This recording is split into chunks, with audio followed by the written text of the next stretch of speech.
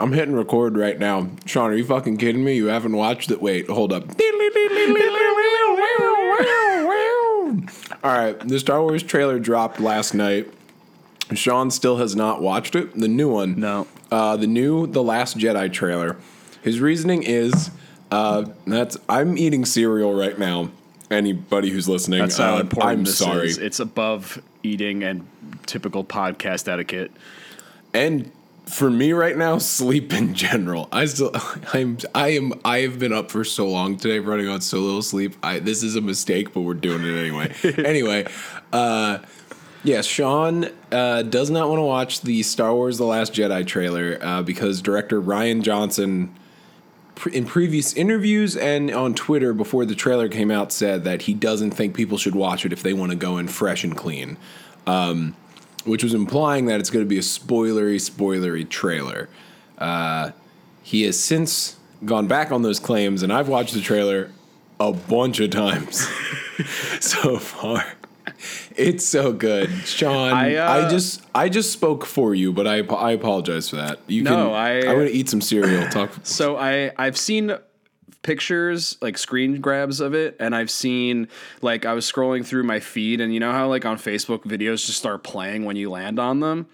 I let it land on the trailer, and I was like, no sound. I was like, how long do I watch it before I scroll down? And I watched it for like another maybe 20 seconds, maybe 15 seconds. And then John Boyega put it on his Instagram, and I maybe watched about 20 seconds. So I've probably seen collectively about 30 seconds of the trailer without any sound.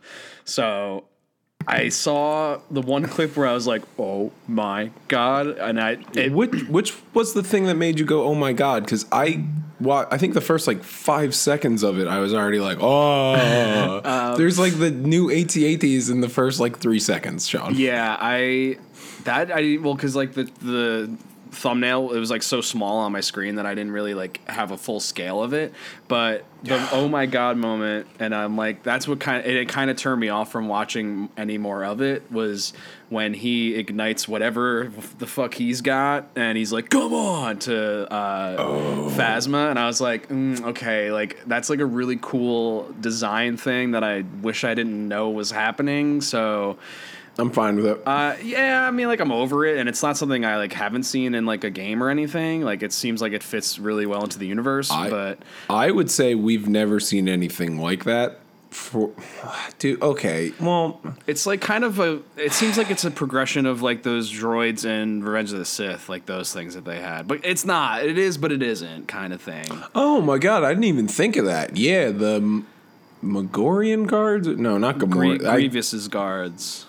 The Magna Guards, I think, is what they're called. And they got the purple. Wow, wow, wow, wow, wow, yeah, and then wow, like one of them gets their head cut off, and they still work, and it's crazy. They're all CGI. I'm trying to because everything's CGI besides Ewan McGregor and Hayden Christensen. I could argue that Hayden Christensen was CGI because everything. I was just about to argue that. Speaking of CGI, this is my attempt at an impression of the Geonosis guns.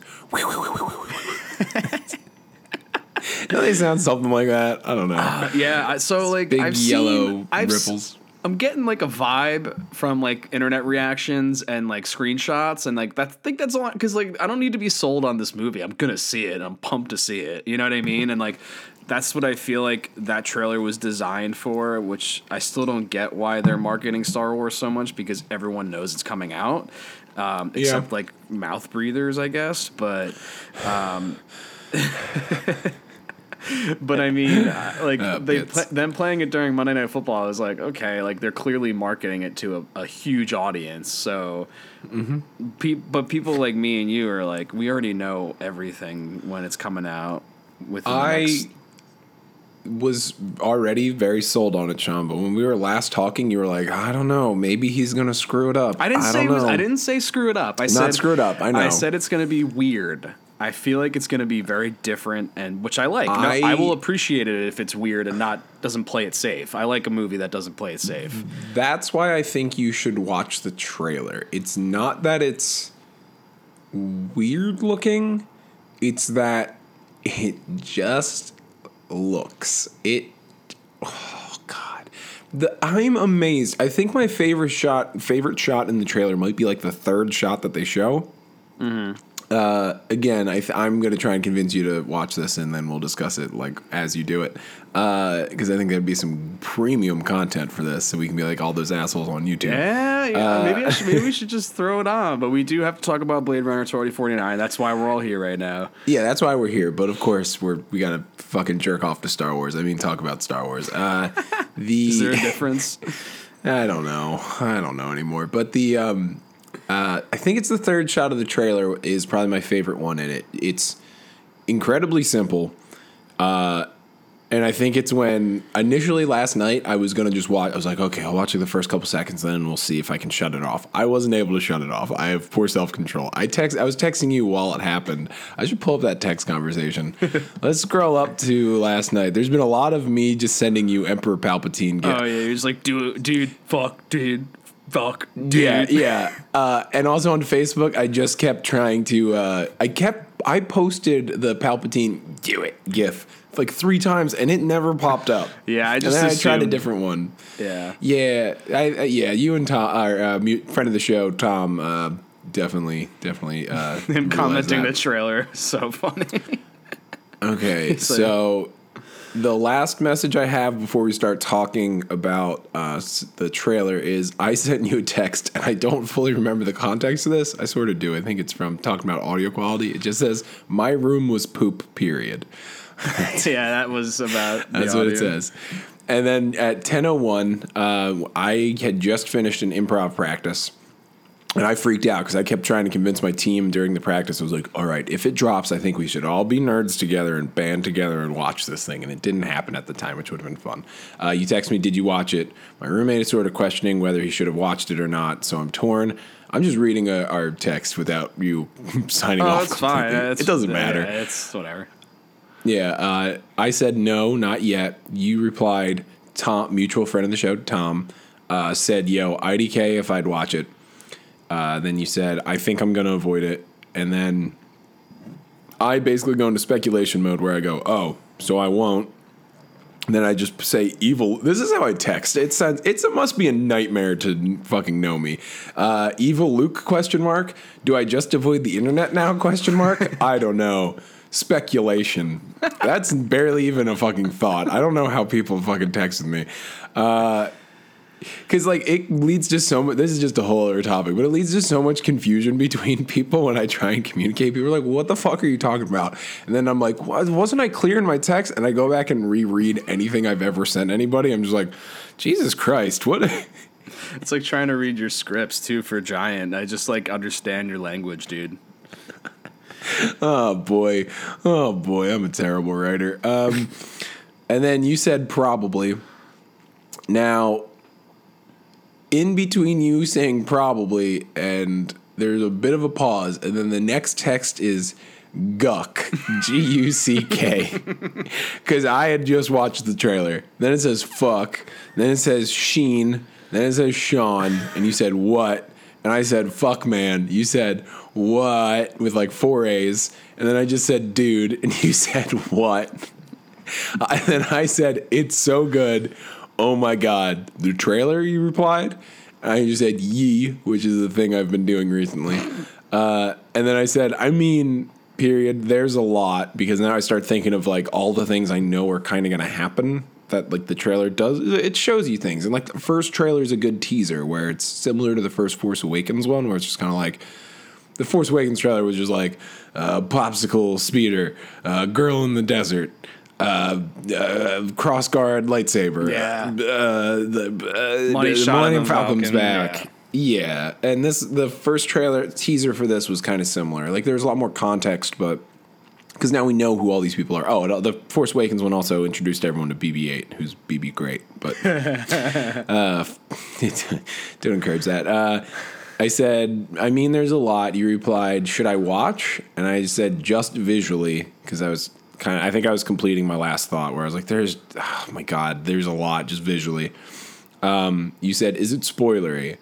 I said, I think The Unknown is good, but this isn't terrible. And then I said, but this isn't terrible, ? And then I said, I don't know. we stumbled into some good content because what the fuck I don't understand a word I was saying. And then I said, I don't know. You said, Tom and my roommate seemed to think it wasn't worth watching. I said, watch the first half if you got it, which is ultimately what you did. Then you said, I'm still debating, LMAO.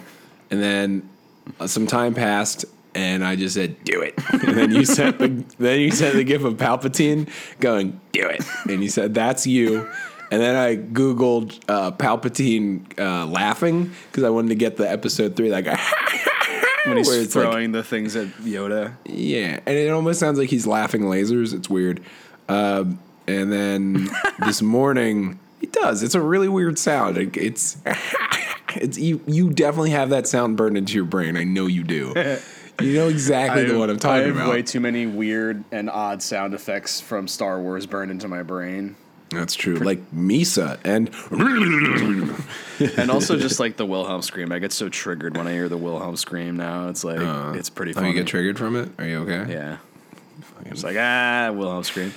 It's in every movie now. Yeah.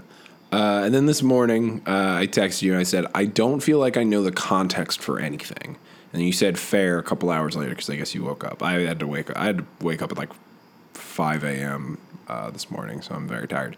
And I got home at like 8. But and then you texted me at 5 saying you're seeing Blade Runner, and basically here we are. That was a good segue. Yeah, here we go. Look at that. That was our first. That might have been our first good segue. I'm probably not. I don't know, but this was a pretty good one. Let's not dwell on it. I'm gonna eat some cereal. Cereal break. Muting. Anyway, yeah. So today at work, in the morning I got there and it's me and my one coworker who we just talked about movie shit, and I got to him starting to do the diddle-a-doo thing. I was talking to him. He had just seen Blade Runner. He was off for a couple days, so we were talking about Blade Runner, and then I was like, "Oh, did you see the Star Wars trailer?" He's like, "No, not yet." So on the way over to our job, my boss saw it, who we were with. And on the way over to the job, he played it on his phone. And in the car, my boss turned down all of the music and everything just so he could watch it. And it was pretty great. Then when we got back to our office, we recently got a newer space for stuff. And we have a projector that isn't fully set up. But because we were eating breakfast basically when we got back because we had a really early start. And it was like, okay, we're going to throw up this projector and we're going to watch the fucking Star Wars trailer on this because we need that projector set up soon anyway. And we do that and we watch the trailer 3 times and we were just kind of doing shot by shot, looking at some of the details. And there's that shot of the new walkers. Mm. It's a little bit, it's really fast, but if you pause it, there's regular AT-ATs in there and they go up to the thing's thighs. They're fucking massive. It's well, it's so good. That's why I'm avoiding it because I feel like I would do that and I just would pick. We started to, and I started to make connections to things, and I was getting pissed off actually. Yeah, I think that's why I think you should watch it once and just kind of be fine with it, and don't do any breakdowns or anything like that. Like Mr. Sunday Movies, who I really like on YouTube. I sort of half watched his trailer breakdown, and I feel like a lot of it was him avoiding actually discussing it. He was just here's and here's a plot hole, and then he just went on a 2-minute tangent about how the Jabba rescue doesn't make any sense. It's good.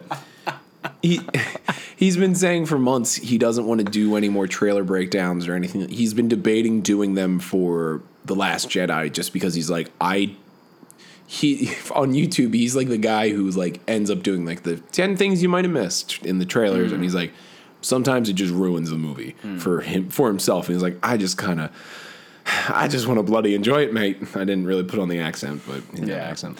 Yeah, no, I agree. I think the internet, I was talking to my roommate about this last night. The internet just kind of allows for watching and rewatching, and now you can kind of piece together a lot of stuff if you have any understanding of basic understanding of editing and sound clips versus whether or not it's actually being spoken in that moment.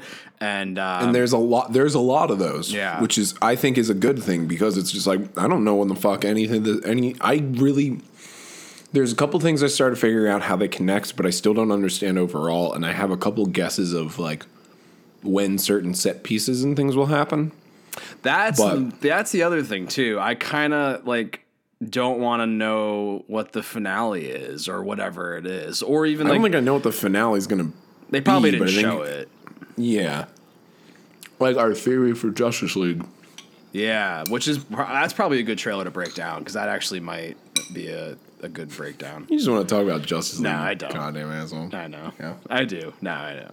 I do appreciate their marketing though, because I was like, at first I was like kind of bummed. I was like, this trailer didn't really do anything, and I was like, oh wait, that's a good thing. I think. Yeah, I think it's cemented where it's like this is what we've been working on. You've like been able to see the drastic differences, like where it's gotten to this point.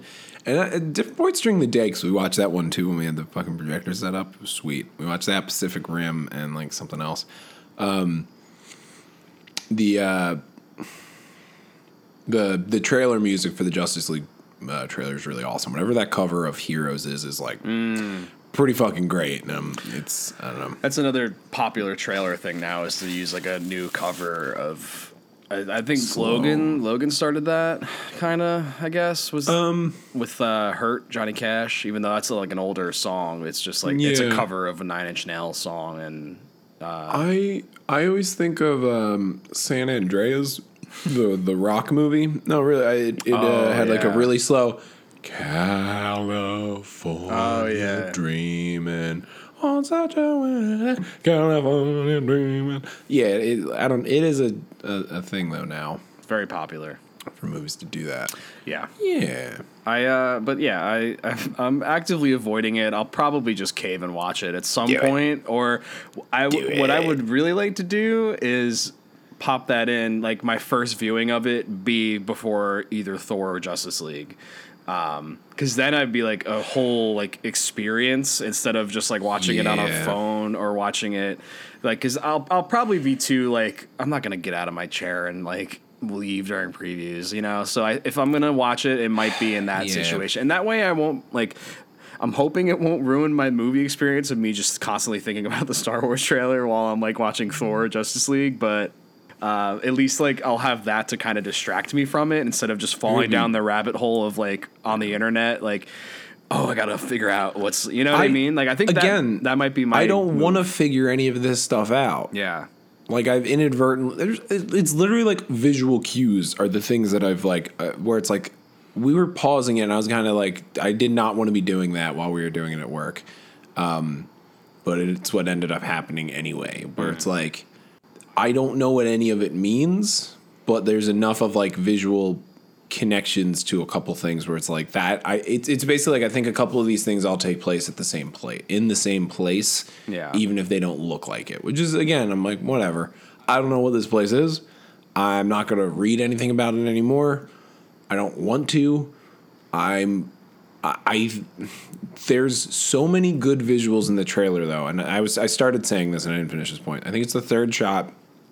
And to know, because again, I wanted to convince you to watch it, but I don't think you're going to. And your reasons are good. I think you'll probably get caught watching it at the in the theaters at some point, and that's probably gonna be fun. You're gonna freak the fuck out, I bet. That's like like the music. Yeah. The music in this trailer, Sean, is so good. It's just like John Williams, like Megamix Volume 28. I don't fucking know, but 8, 9, I guess we're on now if you count Rouge One. Yeah, but that he was didn't score it. Yeah, Giacchino. Yeah. But it's an overhead shot, and it's looking down, and it's like blackish mud that's kind of wet. It's like a cave entrance, and there's like scrape lines, like things have been dragged through the mud, and underneath it's kind of red, and then. Kylo Ren is walking forward, and there's just like a battalion of stormtroopers behind him, and he's in all black, which contrasts off the wet and red and black ground. And then it's just like the white of the new stormtroopers just falling behind him, and it's like looking straight down, and it's slightly askew so they don't like walk like directly into the middle of the bottom of the frame or anything like that. And it's so simple, and I was like, oh, whoa. That there's a couple other Kylo Ren shots where it's like him in the mask, the wall behind him is like that fucking Imperial Guard red, and then like it's like black like right behind him, and it's just like his helmet like moves down, and it just looks amazing. You saw the Phasma Finn stuff. They are fighting. He's fighting her with some sort of that lightning spinny womp womp womp thing. That the traitor guy used from Force Awakens. And it's like everything's exploding around them, and it's like he's fighting her with that, and she has that silver armor. It's like what's the coolest fucking environment for that silver armor to be in? Let's see it, and then we do. It's stuff like that where it's like I'm fine showing that they're gonna fight, because I was talking about this with people at work. Finn and Rey are both kind of dumb. Like Rey is dumb basically because she's. Like she literally like lived in like a hole in the ground, like a hobbit sort of. Not actually, she lived in like an old AT-AT or something. Yeah. But she's very capable, and like that's where her intelligence and resources come from. Finn was educated, but he's like super sheltered, and now he's like kind of learning. He's like bursting out of that bubble kind of and stuff like that. So he's kind of dumb and he's cocky and stuff like that. Finn has stumbled into having an arch enemy, and like he's dumb, and like I just like the idea where it's just like, yeah, we're gonna put you in the trash. We're gonna put you in the trash compactor, and then she's way more badass than like we got to see. She let herself get like beaten then, but it's like she's not gonna fucking let that happen again. And he's so dumb that it's like, yeah. I hope she kicks the shit out of him. Like, I don't really want to see him win that fight. You know what I mean? Like, yeah, and I'm like, I'm glad that that's happening too, because like now it's like everyone's like, oh, why didn't Phasma fight him? I'm like, that's why, because they were dragging it out. Long con. Yeah, they're not blowing their load in episode 7. Exactly.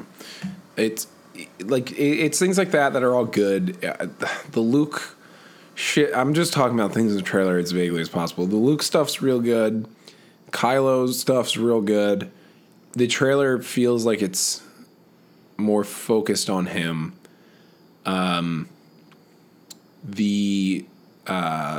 fact though that they're bringing back Han Solo as like a cyborg is like that was a weird money shot for the end of the trailer. And I was trying to just roll past it. I was gonna ask if Han Solo was a Force ghost, and then you came in with a Han Solo joke. So the only reason why I caught on to that right away, because I was already thinking about like, is Han Solo back? I should have been like Simon Pegg's back, and he Unker Plug, and there's a shot of him just like physically choking Rey, and she's like freaking out, like I don't know, some bullshit like that. That's like more plausible. They go to Naboo and hang out with the Gungans for a hot second. And it's not that Jar Jar's back; it's that Boss Nass is back, and he's real old. You think? He's so slow. He's like, you think so. He still does it. Honestly, if they brought Boss Nass back as like real old and kind of like whatever, it's like there's that book that like did a final story for Jar Jar where he's like a clown on Naboo. And like everyone hates him in the universe because they know that he gave the Chancellor ultimate power, and he just performs for kids, and like because they're the only ones that don't really understand the weight of everything he's done. And it's like a weird like one-off story. It's like, oh, that's kind of great. Just give me a last Boss Nass story, please. Where did he end up? Yeah, he probably died on the toilet. Like, realistically, how else is Boss Nass gonna go? It's that noise, but it's from him having a violent heart attack. He's just like twitching on the toilet. That's so fucked up. Oh man. Gungans are like, It's all Gungans fair were game. supposed to be real funny, but then they weren't. They were just It's like, annoying. it's like weird where it's like when we were kids, because we were right at the age basically where it's like, oh, we are the target demographic for this. It was like, oh, Jar Jar's so funny. Then you get a little bit older, it's like people don't like Jar Jar. I still kind of like Jar Jar. And it's like, Jar Jar's not great. And it's like, this is maybe my story of the Gungans. Then it's like, oh, really racist, just not okay at all, not okay. Yeah. And then just like fucking the Gungans are the fucking worst. Into eventually it's just like they're such a bad idea, and like to the point where it's like I can't help but just laugh at how bad of an idea they are. Like, you know what I mean? Like, Yeah. I don't know. Yep. I don't mean that. I don't mean that to be offensive or anything like that. I'm just saying, fucking. It was just a misfire in every sense of the word. The fucking Phantom Menace is so blatantly racist. Like, I remember as a kid, the Russian Orthodox guy, hey, the money, like he's just like, oh Jesus, he's so Jewish. Like that's probably what they're going money, you know. Yeah, little money. He has a great scene in Attack of the Clones when Anakin comes back to him. And that voice actor I learned at some point, I think from the Blank Check podcast, because they're very pro Watto there. They're talking about him, and I don't think they were fans of him in Attack of the Clones. They like that he has a new hat, because he has a new hat in Attack of the Clones.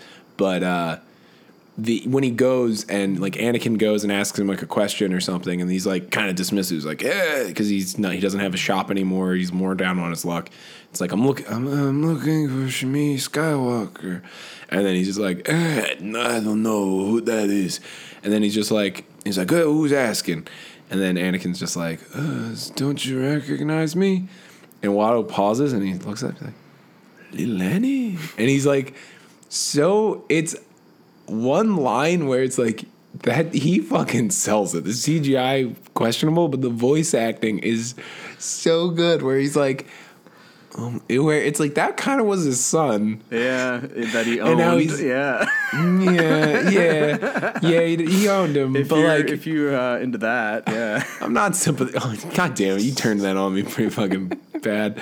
I was just saying, he sells it well where it's like, oh my God, he's like, look how much you've grown, but just in like one little line. Anyway, maybe cut this out. I'm leaving it in. Because don't even get me started on motherfucking Newt Gunray. Yeah, that's another one. Oh my God. Jesus. Newt Gunray and the Nemoidians are still coming through. Yeah. Again, I'm just quoting Blank Check because they would do the Nemoidians all the time. But is that illegal? It's like, it's George Lucas. What the fuck were you thinking? Anyway, Jar Jar's the key to all this. Hey Steve, you look at these cool little these robots. Jedi cut through them like butter. Actually, use that as a Jedi cut through them like butter, so they're basically fucking useless. Yeah, it's so like in theory it's a very childish idea of like if you want to watch like I'm trying to think of a movie that like shows restraint. Blade Runner, the original. We can use this as a transition point. Here we go. Blade Runner, the first one, is about a future cop who has to hunt down these like they're replicants. They're like biomechanical humans that are made to be like full-grown adults, and they're super strong, and they're made for manual labor off Earth to like colonize other planets. Sometimes they come back and they have a 4-year life cycle, but if they do something illegal and they try and basically just live their lives, a future cop has to come and murder them. Never is there like a crazy scene where it's like he has to get in this crazy like 15-minute fight scene with like a crazy fucking. He sort of does at the end, but it's different. Where it's like they're throwing fucking cars and punching each other with cinder blocks and like doing all this other crazy stuff, like breaking off light posts and spinning around and hitting them. And he goes flying 12 feet through the air into the windshield of a car, and the guy holding the light post is like, like, you know what I mean? Like, yeah. There's no restraint like that where it's like if somebody made a sequel to Blade Runner, it was like, let's just see a replicant human war battle or something, or like replicants fighting replicants and they'll be punching holes through each other and all this stupid shit. And like we got flying cars, and we're gonna have like a flying car like smashing in through, and like with a replicant on the front trying to rip off the door, and then the flying car swerves and it smashes all along the Atari sign, and there's sparks everywhere. Like, which like pretty much happens in Attack of the Clones, by the way. oh my god, it does. Boy, man, this is our best transition episode like ever. Yeah, we're killing it right now. We're on point. But Is this a pair of cool sunglasses? Because these are some great transitions. Did that read? You know what I'm trying to say. Yeah, I don't we'll see. We'll see. Don't edit that one out. I'm never editing that. The math is good on that one. But yeah, that wasn't. I feel like that whole sequence on The Coruscant sequence, was like kind of supposed to be like a tribute to Blade Runner, at least aesthetically to some degree. I don't know, maybe not. Yeah, a lot of Coruscant, the seedy underbelly is kind of very Blade Runner-y. Like when you want to buy some death sticks, and also a bad attempt at also doing the cantina scene. Yeah, and then I kind of like the death sticks part. That's is great. Like, no, but when he cuts off the bounty hunter's arm, it's like, all right, like be a little more obvious, George Lucas. Does he? Does he cut off her arm? I think so. Yeah. The changeling who can apparently change She's in anything. a changeling. I think he's a she, and I think she's a changeling. Progressive, George. Although I was just talking about how funny Boss Nass is, so whatever. Progressive is debatable. Yeah, and then when they get into the one part of the chase scene and they're like in the lightning and fire fields, I don't know what any of that machinery is supposed to do. Look cool, that's it. Yeah. It's like in Wayne's World with the two guys walking back and forth with the glass. Exactly. It's like there for and to be cool. Me, I'm just supposed to stack up these crates of watermelons. Is that like another one of the guys? Yeah. It's like chickens, like a guy with chickens or something too. Yeah. I don't know. It's pretty much the same thing though. It's there for a stunt. That's gag. Wayne's World 2. That is Wayne's World 2. You're right. Which I haven't watched the Wayne's World franchise. So good. I don't know. I haven't watched those in like a while. Years. I watched Wayne's World and Wayne's World 2 recently. I watched Spy Who Shagged Me the other day too. It's so fucking funny, dude. Spy Who Shagged Me is sneaky, maybe the best one. I think it is. Yeah. But There's anyway. Yeah, we should. Weren't we gonna do like an Austin Powers episode? Didn't we talk about that? Let's do it. We should 100% do an Austin Powers episode.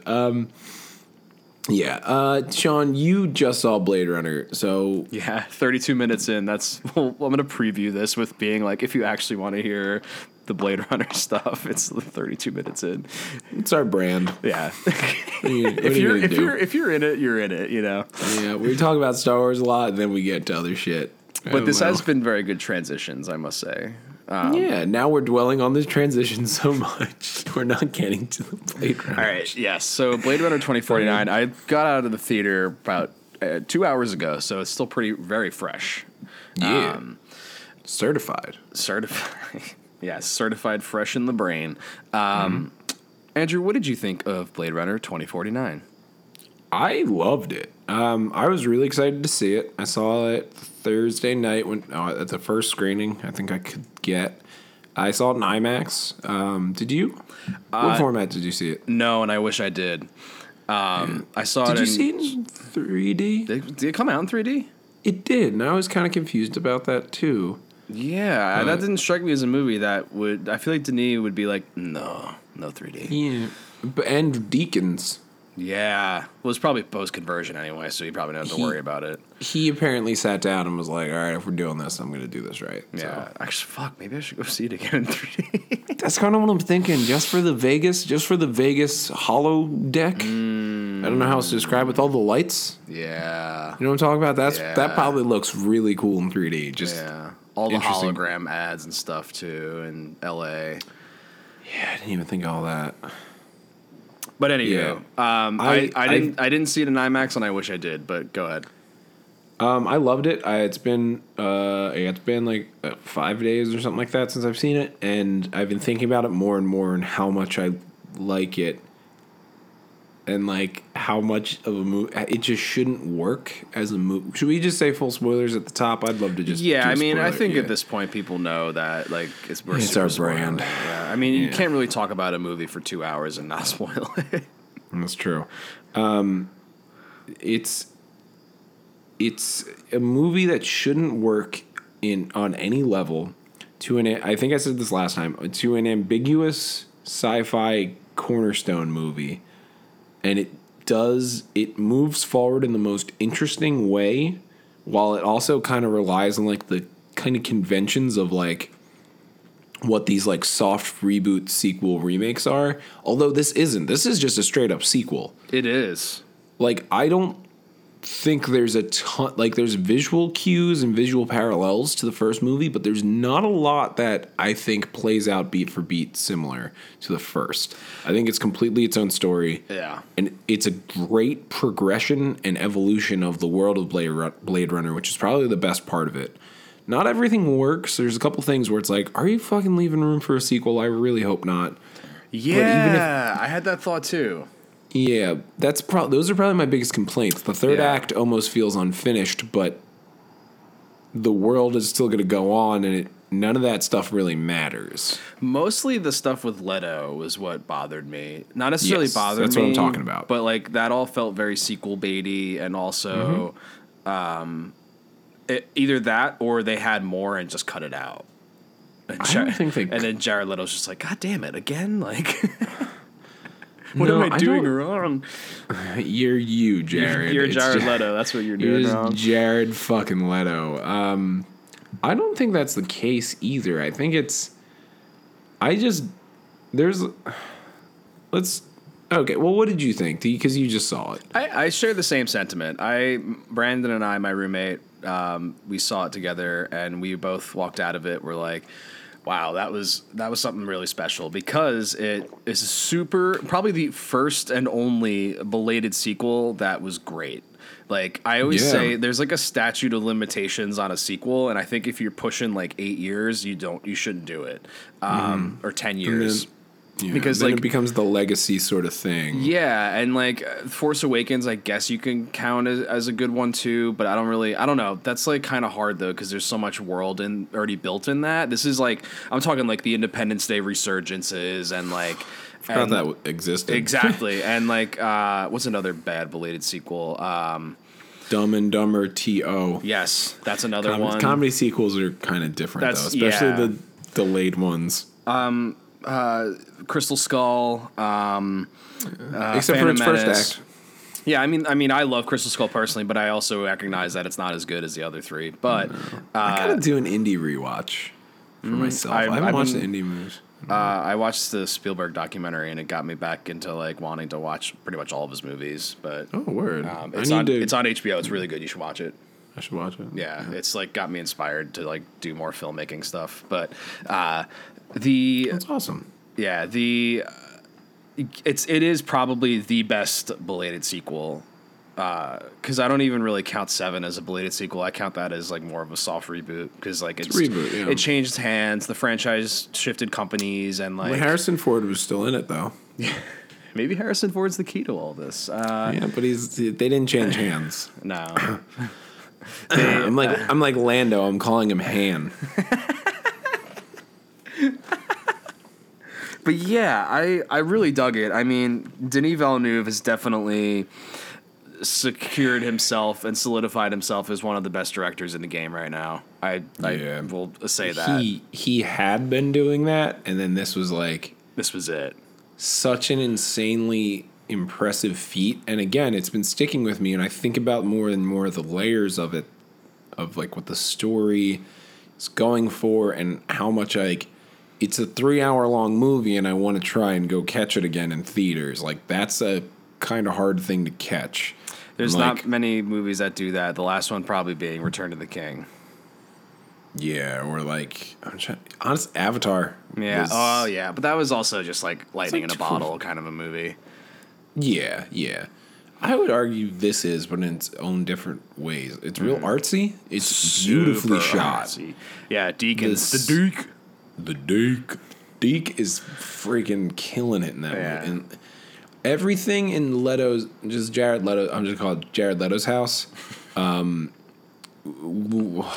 was like rooms where there were pools of water where you couldn't always see where the pools of water were, but the light was all golden and the light would move depending where the light would just kind of move by itself kind of quickly across the room, and it would like kind of scan over, so it'd be coming through like a skylight, and it would like the light would change its position, and or it'd be like the water in the room thing where it's like sometimes you can see the water, sometimes you can't, but you'll see the reflections and the ripples of the light on like the wall, and it'll be like perfectly in the middle of the wall, and it's just like almost looks like a sound wave behind everybody, and it's just this crazy fucking golden light, and it's like, oh man, it looked so good. All right, so there were a couple of like the top-notch cinematography, top-notch sets. The sets were amazing, and it looked like they used the most perfect blend of CGI extensions and like practical sets. Yeah. They said they didn't use any green screen. I saw that somewhere. I wouldn't that be they said- surprised. Neither would I, but some of the stuff, like, I was like, you'd have to, but then other times it feels like they're in such empty places when it's a more expansive location, but then like they do clever things to hide, like in Vegas everything's just dusty, and it's like your visibility only goes like 20 meters maybe. Yeah, I don't know where I'm getting 20 meters from. Going switching to the metric system. That's pretty. That's weird, and also I'm pretty sure that's pretty far, which isn't what I mean. I don't even know. Meters USA, are like imaginary USA. numbers. It's true. Use feet like America. The Boots in your butt. American way. the cinematography, obviously, like as soon as I saw the first trailer and I found out Deakins was shooting it, I was like, this is going to be gorgeous regardless of how the movie is. But the sets in particular, the CGI was like so well meshed in. We got I'll talk about that. low opacity Ana de Armas. That was cool. I want to talk about that. That was a cool effect. Yes. That was a really cool concept. I like that. Let's just dive into it. It feels like it should be a really simple special effect, but I'm sure, like, the whole time I'm watching, I'm like, it's so well executed. It looks like it's incredibly simple the way they're doing it. Where, so I feel like we got to do a little bit of plot summary to dive into this proper. Yeah. The movie follows Ryan Gosling's character Kay, who is a Blade Runner. In the opening scene, he goes to a farmhouse and meets Dave Bautista, who's a replicant. He's a Series 8. The ones in the first movie were Series 6s, Okay. I think. 6s and 7s. That's good content because that's good context because I thought that all the ones of the older ones were 8s as well, but I guess he's slightly younger than Harrison Ford, so it makes sense that it's later. Rachel in the first movie is a 7, and she's kind of one of the first of that generation. Yeah. And then in the first movie, the creator of the replicants is killed by Rutger Hauer, whose name Roy Batty. He thumbs out his fucking eyes. And he's like he literally thumbs out the eyes of his god, which is crazy. That's fucking crazy. And then in the context of this one, a couple of years after that, there's a blackout, like a catastrophic global event, like giant EMP goes off. There's a couple short films online that like explore some of this, and the blackout one's like a 15-minute anime short, really fucking cool. And it explains that a couple of replicants did that so they could wipe the system to kind of hide out, so there's not a register anymore of where all the replicants are, so they could live. Because I think the 7s and 8s, at least the 8s at the very least, they had full lifespans. The ones before that had like short lifespans. Anyway, I'm giving too much context, but so Ryan Gosling, he's a Blade Runner. He has to go and track down these replicants and retire them once he finds out if they're replicants or not. He himself is one.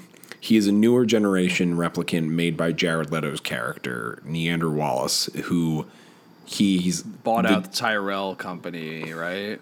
Yeah, he like filled the void, and he's been able to make replicants. But now there's a lot more regulations on them, and he can't. His like have to obey. I forget I think that they have I think that they have a full lifespan. Maybe I don't think they get retired, but they're super strong and like they're durable and stuff like that. But they're not human. And he's a replicant who has to go and hunt down other older generations of replicants, like the Series 8s, and retire them. And you find out that he's a replicant really early on, and it's awesome. That Dave Bautista scene is so good. It's a real tense scene where it's like, oh boy, they're gonna fucking go at it. Dave Bautista's got like a scalpel. He's like a medical bag, and Ryan Gosling's just doing his Ryan Gosling and Drive thing, where he's just like, I'm not acting, I'm not really emoting, but in this movie, this perfect casting. Yeah. Denis was like, yo, it's him. It's Ryan Gosling in this, which it's like, yeah. I'm pretty sure I texted you after I saw La La Land, and I said, Ryan Gosling should be a Terminator. And then this movie happened, and I was like, I kind of got my wish. Next best thing. Yeah. Better Terminator. Yeah. Well, the franchise is going in better places, but yeah. It's not. Let's not fucking kid ourselves. Let's get fooled for the fourth time with a new Terminator movie. No, I'm saying the Blade Runner franchise is going in better places than... That's true. Yeah. It's probably not going anywhere. It didn't make a ton of money, but it's fine. I don't want... I don't want a Blade Runner franchise. You know what I mean? Like, they're too classy... That's the thing. It's like a movie. That's what's so good about it. It's a movie film. Was it was a film that was like no one asked for it, no one wanted it, and we got it, and it's really good.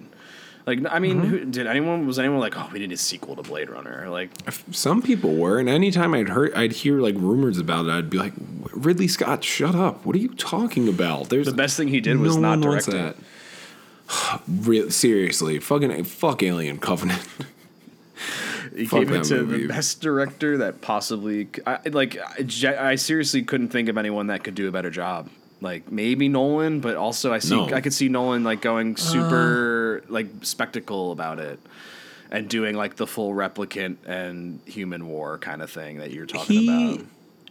He explored those themes in The Dark Knight Rises. And I don't think he'd go back into that well. So he explored similar themes in The Dark Knight Rises, I should say. Downtrodden versus people in power and that kind of general idea. I can't think of anybody else who'd be able to do it. Maybe the guy who did Ex Machina, but like really who can say? I think that's his one movie. He has a new one with Natalie Portman coming out, which looks good. Mostly the trailer's kind of weird, but I'm intrigued. But it's mostly because it's like, hey, he did Ex Machina and wrote, and apparently rumor has it like sort of directed Dredd. He at least wrote Dredd. Oh, I didn't know that. Yeah, he's a really good sci-fi. He's a fucking sci-fi master, but especially for films. But I don't know who else could do it. It's 100% Denis Villeneuve all over it, but it's still the world of Blade Runner, and it's like that world just bumped up 30 years. Stylistically, like, it's very different. It's not necessary. I wouldn't really like compare it to like a film noir, because that's kind of what made Blade Runner so groundbreaking, I guess, was like it's a film noir, but it's in the future, and like it's got like, you know, it just like kind of went over everyone's heads when it came out, because like people were like, oh, Harrison Ford's in a science fiction movie, it's going to be like crazy badass action like Star Wars or Indiana Jones, and it just wasn't that. And this still is a noir. It's definitely a mystery. It's a mystery. It's a detective trying to solve it, but it's also like in terms of like lighting and stuff, and like this visually, it's very different. That's what you mean. I got you. It doesn't. They're not in a lot of smoky rooms, and there's not like the first scene in Blade Runner where it's the guy giving the test is like so fucking noirish. It looks amazing. It's the actual atmosphere in that room is so dense. It's fucking awesome. And then you go. So Gosling, he kills Dave Bautista. That is a deep cut just for like me, basically. Yeah. I want to just talk about that real quick. I wanted to say one of my favorite things in the movie, I think, when I was like, I am into this, is when Dave Bautista freaks out and he grabs Ryan Gosling and he's like, "Rah!" and he slams him into the wall like a lot, real fucking fast. He starts doing it, and you get a couple seconds of him doing that, and then it cuts to it. For the rest of it, it cuts to the other side of the wall, and you just see the other wall. The wall just slowly cave in, like get pushed out and crack, and then they break through it. Yeah. You literally watch them break through. It's not like you don't see the visceral you get a glimpse of the visceral nature of him throwing him through the wall, but it's you see the more interesting side of it is what I'm trying to say. Yeah. Like that sold me too. I was like, oh, this is so good. And it's a very like that's such a specific and small thing, but it's I don't know. Like that was when I was like, I think we're in good hands. Like, you know what I mean? It was really, it was visually very like, it was interesting because it wasn't like, simple. It was just like, let's see the other side of the wall. It's simple. It was much more. It was almost a more frightening display of like how strong he actually is. Mm-hmm. I don't know how much damage Gosling can take too. Yeah. And Which then is a lot in this movie. It's a lot. And like that's when I was like, is he supposed to be human? Because Dave Bautista throws him to the wall, and then he like is on top of him. He punches him a couple times. Ryan Gosling gets one punch in, and Dave Bautista's like fucking thrown to the side. He's like, ugh. And I was like, wait, what? And then you basically find out Ryan Gosling's a replicant. Like they don't tell you it. It's just you kind of find out that way, and it's a really good, simple reveal. And it also because he's like, "What's your number?" Like, doesn't he say like, "What's yours?" or "Can I get your?" Doesn't he say something like that where he's like, "I know you're 1, 2," or something? Like it's revealed in like the first 2 or 3 scenes. He's a replicant. Like it's it's the first scene. It's the Dave Bautista scene. Yeah. Fuck. And Dave Bautista, he has to put Dave Bautista down, because he won't stay down. And he shoots him a couple times. He shoots him like a bunch of times. Yeah, it's like 2 or 3, yeah. I thought he like unloads his clip. I don't remember. Like, there's not a lot of action in the movie. It's very short, focused fucking bursts of like violence, and he's so fucking precise. It's like he's a character of action where it's like if he's going to have to snap into action, he's going to take it, and it's going to be fucking effective. He's going to get the job done. He's not Indiana Jones where it's like I'm a professor. I'm gonna fucking just punch you a bunch of fucking times until you go down. Even if I get hit a bunch of times in the face, I don't care. Which is what Harrison Ford also does in this movie. Yeah, we'll get to him. Which is exactly what the movie said too. Yeah, we'll get to him. Yeah, no, but that was a good thing. I mean, it made sense. I kind of had the expectation that he wasn't in it a lot, and it's gonna be like, as the plot was developing, I was like, oh, so like he's gonna be in like the tail end of the second act and the third act. And good. Yeah. He's more than Mark Hamill. Yeah. Lazy bastard. Imagine if the end was just like Gosling, like that's the kid. The last, the Gosling. That's the kid. You see him, and Harrison Ford just turns around and just takes a hood off, and then it's helicopter shot, and it ends. You can see the shadow. Yeah, it's like, wait, what? Yeah, it's like Monty Python. Yeah, we ran out of money.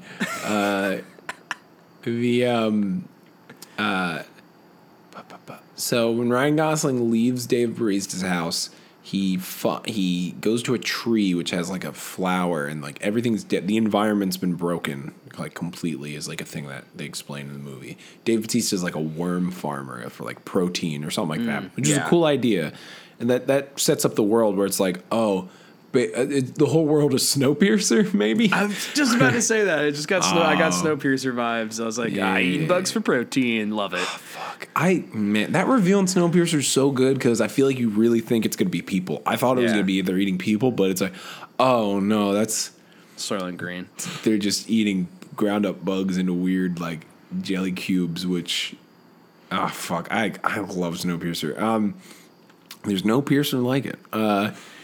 So he finds a box buried underneath a dead tree at Dave Barista's house, and the police dig it up, and he goes back to the police station and stuff like that. I'm gonna try and accelerate through the gist of the plot, and not do too many scenes. I did want to talk about that opening scene, though. Because it was great. The one critique I have going into like the police part of it. First of all, Marcus Schiff in it, awesome. Who? The guy who plays Marcus Schiff, this paranoid schizophrenic in The Dark Knight, and also the Russian computer guy in Ant-Man. I was like, yes, this guy. That's what I was thinking. Who dies in like the most brutal way. That fucked me up. I was like, oh, he got punched, and I was like, oh no, he's dead. His got, eyes are like red and like punched where like his spine meets his skull, I guess. Yeah. And like he drops down and his eyes are like all bloodshot, but he's dying, I think, when we see him, where it's like he's not coming back from that. Yeah. But I didn't. Was it Robin Wright? It was Robin Wright, correct? Yeah. I didn't like her that much because like Really? some scenes she was fine, like, and the scenes when she's at his place were good. But like she just like. I felt so forced when she was like, "What the fuck were you thinking?" Like it just like felt like I don't know if it was the writing or her performance. I mean, I know she's not a bad actress, but like it just felt like definitely like the one part that was lacking in terms of like performance, because like Ryan Gosling was used perfectly. He doesn't really need to emote, and when he does, it's really good. And I was just I just kind of like was like borderline almost laughing at some lines when she was like trying to be angry at him, but it was like it was like one scene in particular, and it was just like shot in a weird way. It was like a 2-shot wide. The sound was like from a distance. It wasn't like a lav mic sound. It was just kind of awkward. I don't know if it was like maybe reshot or something, but it just felt, some of her stuff felt awkward. Okay. But that's my probably biggest critique besides Leto, his plot line. Whatever that was. Because he was kind of Basil Exposition. He was. I think he's also like supposed to be the devil, right? Yeah, I don't know. Because he's the villain. Like the girl replicant, she was a great villain. Love, awesome villain.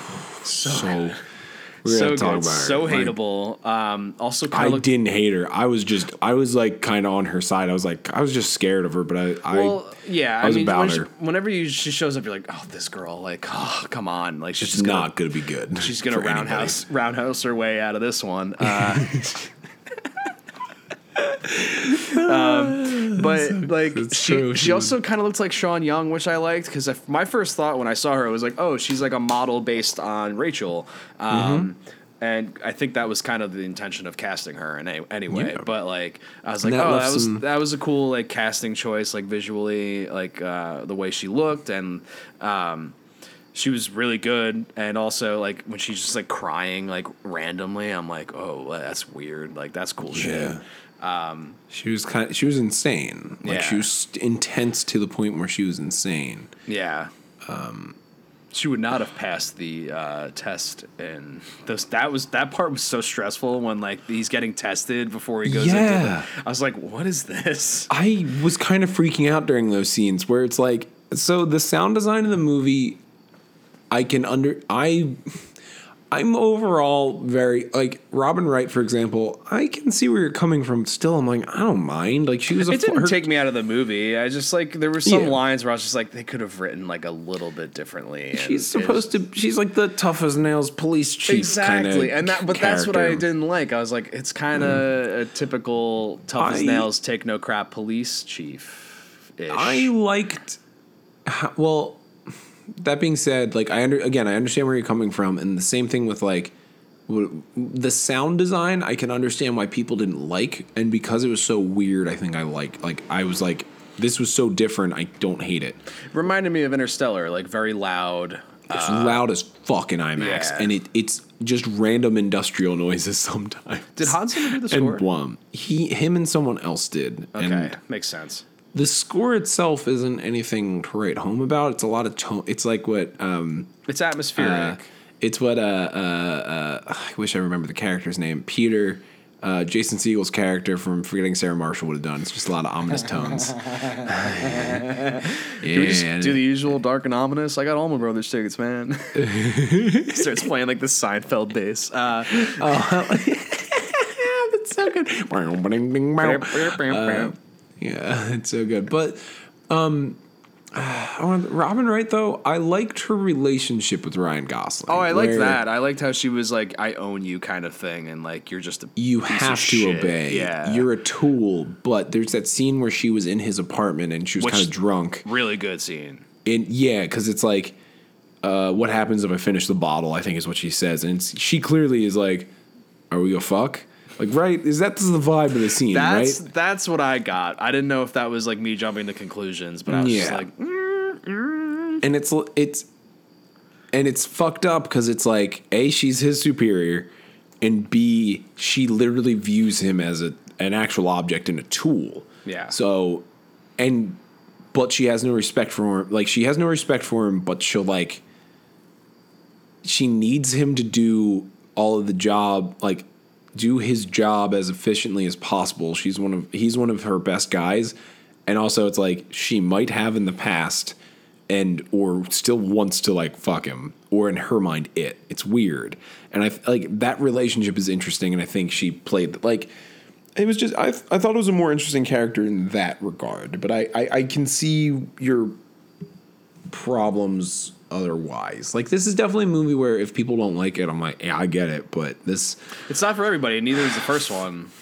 No, and the first one, as much as I like, the first one is definitely a movie I feel like I try and like, and I would like a lot of it. There's a lot of really good fucking scenes in the first movie. The first replicant test, the opening scene's real good.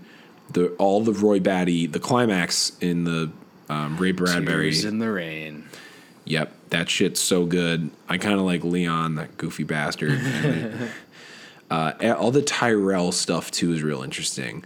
I'm going to talk about that and transition to Jared Leto. I'm sure I was going to try and attempt to transition to something else. But Tyrell in the first one is the guy who created all the replicants, and he lives in the fucking big, crazy pyramid.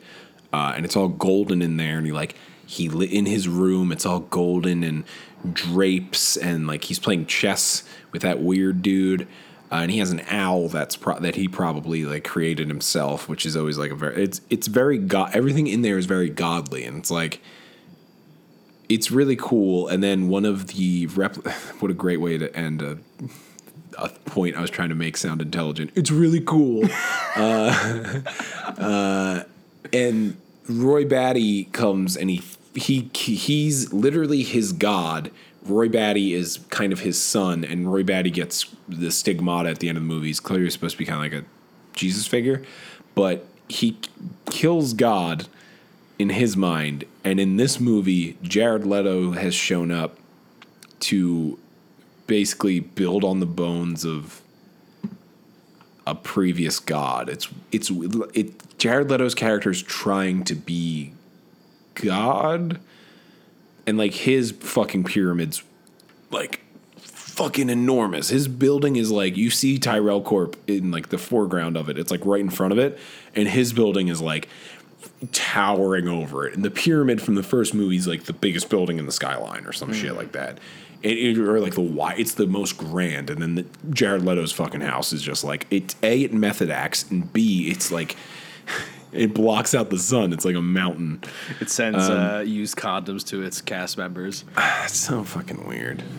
Fuck you, Jared Leto. Suicide Squad reference for those who don't know. It's probably more popular than the movie. Hey, do you remember Suicide Squad? Was that a movie? We did our podcast the other day. I forgot to name it in the DCEU because it's like, which it's not anymore. But I'll defend BVS till the day I die. But that movie's a piece of shit. It's just indefensible. Will Smith is Will Smith, which is good, and Ike Barinholtz, but that's it. Ike Barinholtz, still probably better in Disaster Movie overall.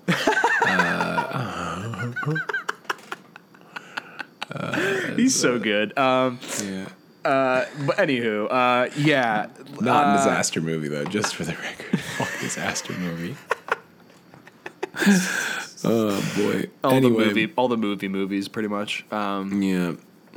So, Blade Runner, Yeah. 2049. So that box. Yeah. That box, like, we jumped around a lot, but we're going to go back into the plot. That box that Ryan Gosling found, it was real cool because he comes back to the farm at one point and he looks where the box was underground, and it's literally like dug up like the hole is like a perfect is the exact dimensions of the box. Like it's like they just like laser dug it out and then like lifted it straight up. I kind of like that. They open up the box and inside is skeletal remains, and they start examining them. And they find out that it's a replicant. It's an old Tyrell model. And they're looking at like the hip bones, I think, and they realize that like they resemble a pregnant woman's hips because like the bones and everything shift, and then there's like surgical scalpel like in like cuts and like kind of etchings into the hip bones, which like can be found like during like a C-section, and they're like, but that doesn't make any sense. If this is a replicant and was pregnant, replicants can't have kids. They're not pregnant. They're not able to reproduce. And so the whole mystery of the movie is if who was this woman in the box, and did she actually have a replicant child? Is it a replicant child, or is it a replicant human hybrid child? Who is this child? Who is the father? Who is your daddy, and what does he do? And then, like, that's the thing. Those are the things basically that Ryan Gosling has to find out. He has to find the child. That's the plot. Yeah. That's the mystery. That's the plot. Yeah. But the implications of that are this society is built on the labor of the replicants. If it's discovered that they can have children, that is the thing. So I don't remember who says it. One character says something where it's like, I was born, therefore I have a soul, like opposed to like I was created and I believed myself to have a soul. I think it was Robin Wright. Okay, right. Yeah, because she's like, I trust you because you don't have one. Robin, correct. Yeah. Robin. That's what I should have said. I should have said Robin, correct. You're right. You Robin, correct. It's a bit for the rest of this episode. She says, I like that you don't have one to Ryan Gosling, and he's just like, aw. Oh yeah. Yeah, he's like leaving, and she just drops that on him, and he just kind of has to turn around and be like, yeah, thanks, and then like leaves, and he's just kind of like making eye contact with her the whole time. She's like, yeah, why would you say that? Like, that's uncalled for, man. He looks so deep. Like he looks real hurt by it. It's kind of there's like 5 jokes in this 3-hour movie. And they're all good, by the way. Yeah, it's mostly I'm Harrison Ford and I don't give a fuck. Yeah. That's 4 of them. The thing that I just said that I thought was funny was not a joke. It was just the thing I thought was funny. Then there's a bit where Ryan Gosling's talking to this weird guy at Jared Leto's house that like he does other records, and he explains the exposition that there was a blackout a couple like decades ago that wiped all the electronics and hard drives and stuff. And he was just like, yeah, my mom lost all the baby pictures of me that we had. They were all on hard drives. And Ryan Gosling just goes, shame. Must have been a real cute kid. Or like, you must have been a real cute baby or a real adorable. He's like that, yeah. It's something like that. And it's like the one joke he makes. Yeah. It's kind of insane. Because the guy's like bald and has no hair, and he looks like the most like a robot out of anyone in this movie. Yeah, he looks like either that weird guy, that weird Star Trek bridge member in Into Darkness, who has a weird orb in the back of his head and has like one line in the end where he's like, "Well, we are about to crash," and he has a crazy robot voice, or. There's a bunch of options. The kind guy, of Stephen Merchant from Logan. Logan, yeah. That's what I was thinking. The vampires from Blade 2. Young Jeff Bridges henchman in Tron Legacy. Point being, he's a weird fucking looking dude. Kane Hodder, I think that's who I'm thinking of. The wrestler. Yeah. The guy from The Hills Have Eyes, the original. Point being, he's a monstery looking dude. But yeah, there's like not a lot of jokes. Yeah. So the main, yeah. Get me back on track, Sean. So Gosling is all right. So I would say like the MacGuffin of the movie is the horse. There's this wooden horse that he had when he was a kid. In his dream, in his memory. In his memory. His in his implanted memory. Yes. And it has the date 6/10/21, June 6th, 2021. Also is carved into the tree. Where he finds the box with the remains of the replicant. And he's like, is it a birthday? Is it a death day? I don't know. So his like, he's trying to, so he has this implanted memory of this carved horse where he's like, he had to hide it from kids because kids were trying to get it from him. And they like beat him up for it. He hides it in the furnace that's like not used anymore, and he stows it away. They don't find it. They leave him alone. So flash forward. No, they beat the shit out of him. They beat the shit out of him, and then they leave him alone. Like they don't. Yeah. They never follow up on it because it's also a wooden horse, and wood just doesn't exist anymore. Yeah, so it's like rare. So flash forward, he's starting to like connect more pieces and. He also has a her wife. We should talk about his her wife. Yeah, Ana de Armas. I love her. She's in a little movie called Knock Knock, directed by Eli Roth and starring Keanu Reeves. It's hilarious. It wasn't supposed to be hilarious, but it is hilarious. Right. We premiered at Sundance, saw it there, and it got it was a laugh riot. And she's one of the seductresses, I guess you would call her in that. And then she's also Miles Teller's wife in War Dogs. Those are like the two big movies I've seen her in, and she's in this.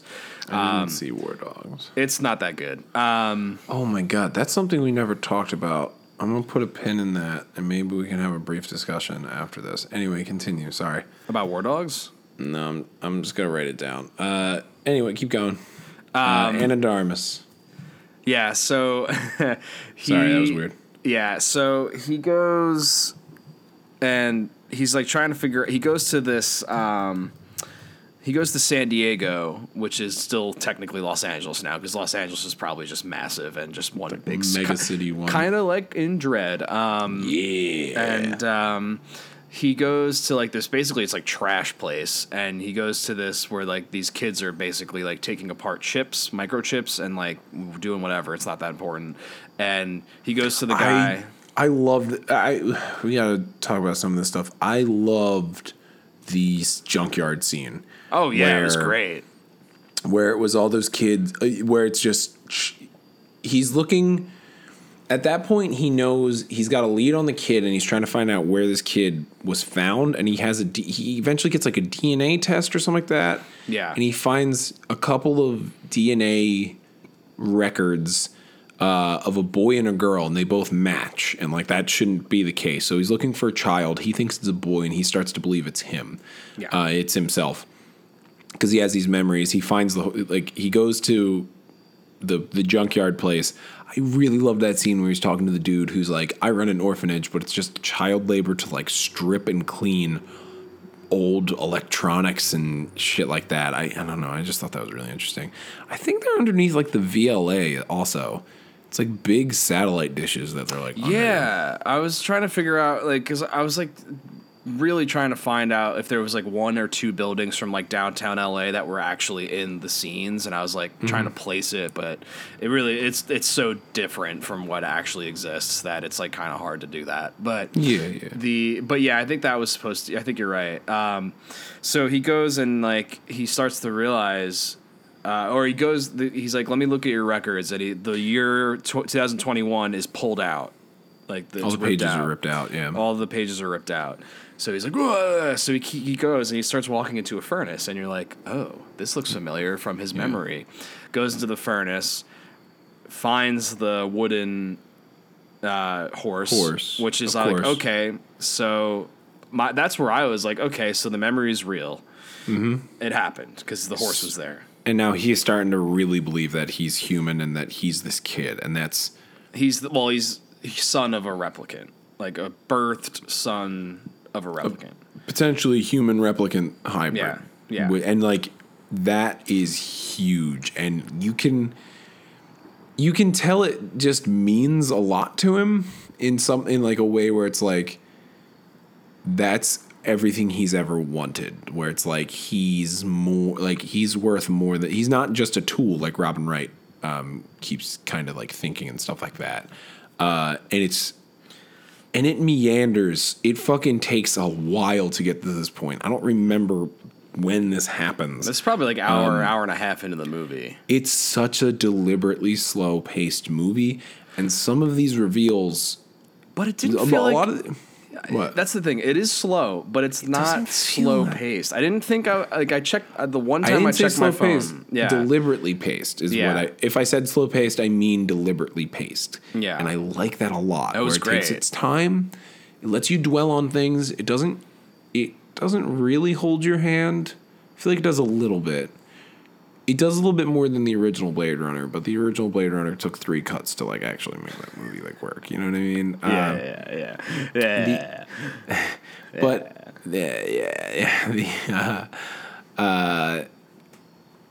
it's so fucking good. It's so well. Everything's well told, and there's certain elements of the story at this point where it's like, if you've seen the first one, you should be able to figure out some of the stuff on your own. But because it's Kay's journey, so it's much more interesting that way.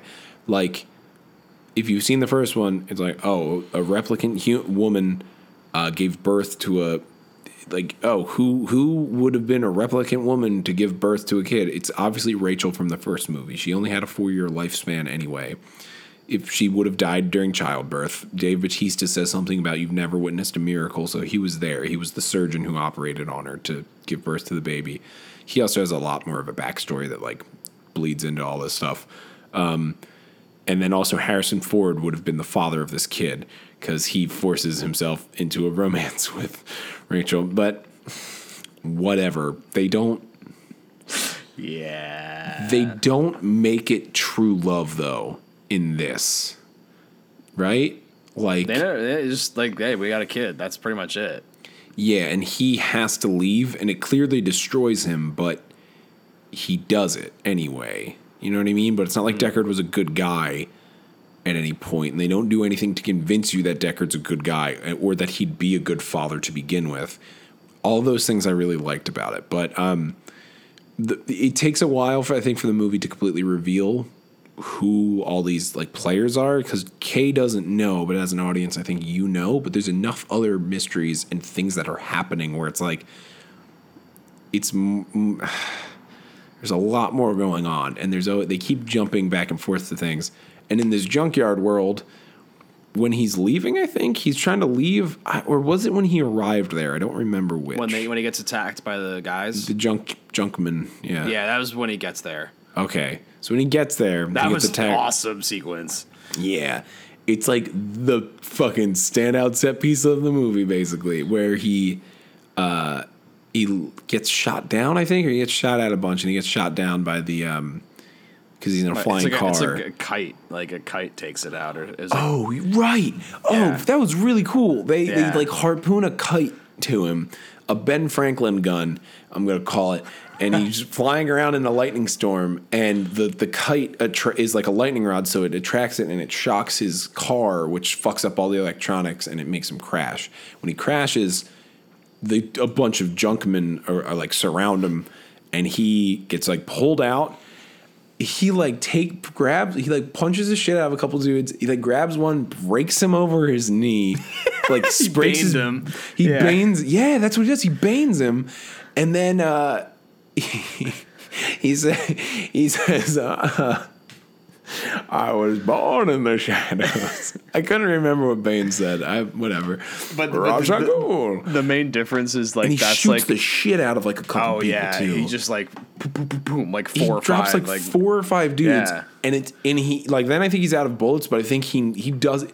It reads that he was sending a clear message, and anybody else would have fucking backed off after like. All of those action beats happen in like 6 seconds. Like, it's insane. Yeah. It's fuck. And it's never any slow-mo or anything crazy. It's just like presented. Yeah. And then he keeps getting more and more surrounded. And it's like, oh boy, how's he going to get out of this one? Love the crazy Jared Leto's main girl replicant, who he did not set up well at all, but whatever.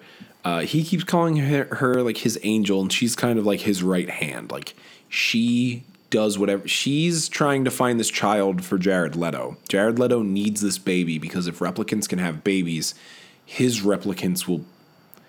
He can give his. That's the one thing Tyrell. That's the one thing from that Tyrell was able to crack, but Jared Leto can't crack. But if he doesn't really want to let them be able to reproduce, so that they can live, which is more so what Tyrell wanted. Mm-hmm. He wants them to be able to reproduce so he can make more labor, and like it would break the regulations of like how many replicants he can produce and how many people he owns, because it's like. He says something. He's like, I have 9. That's also why I still think Jared Leto was the devil.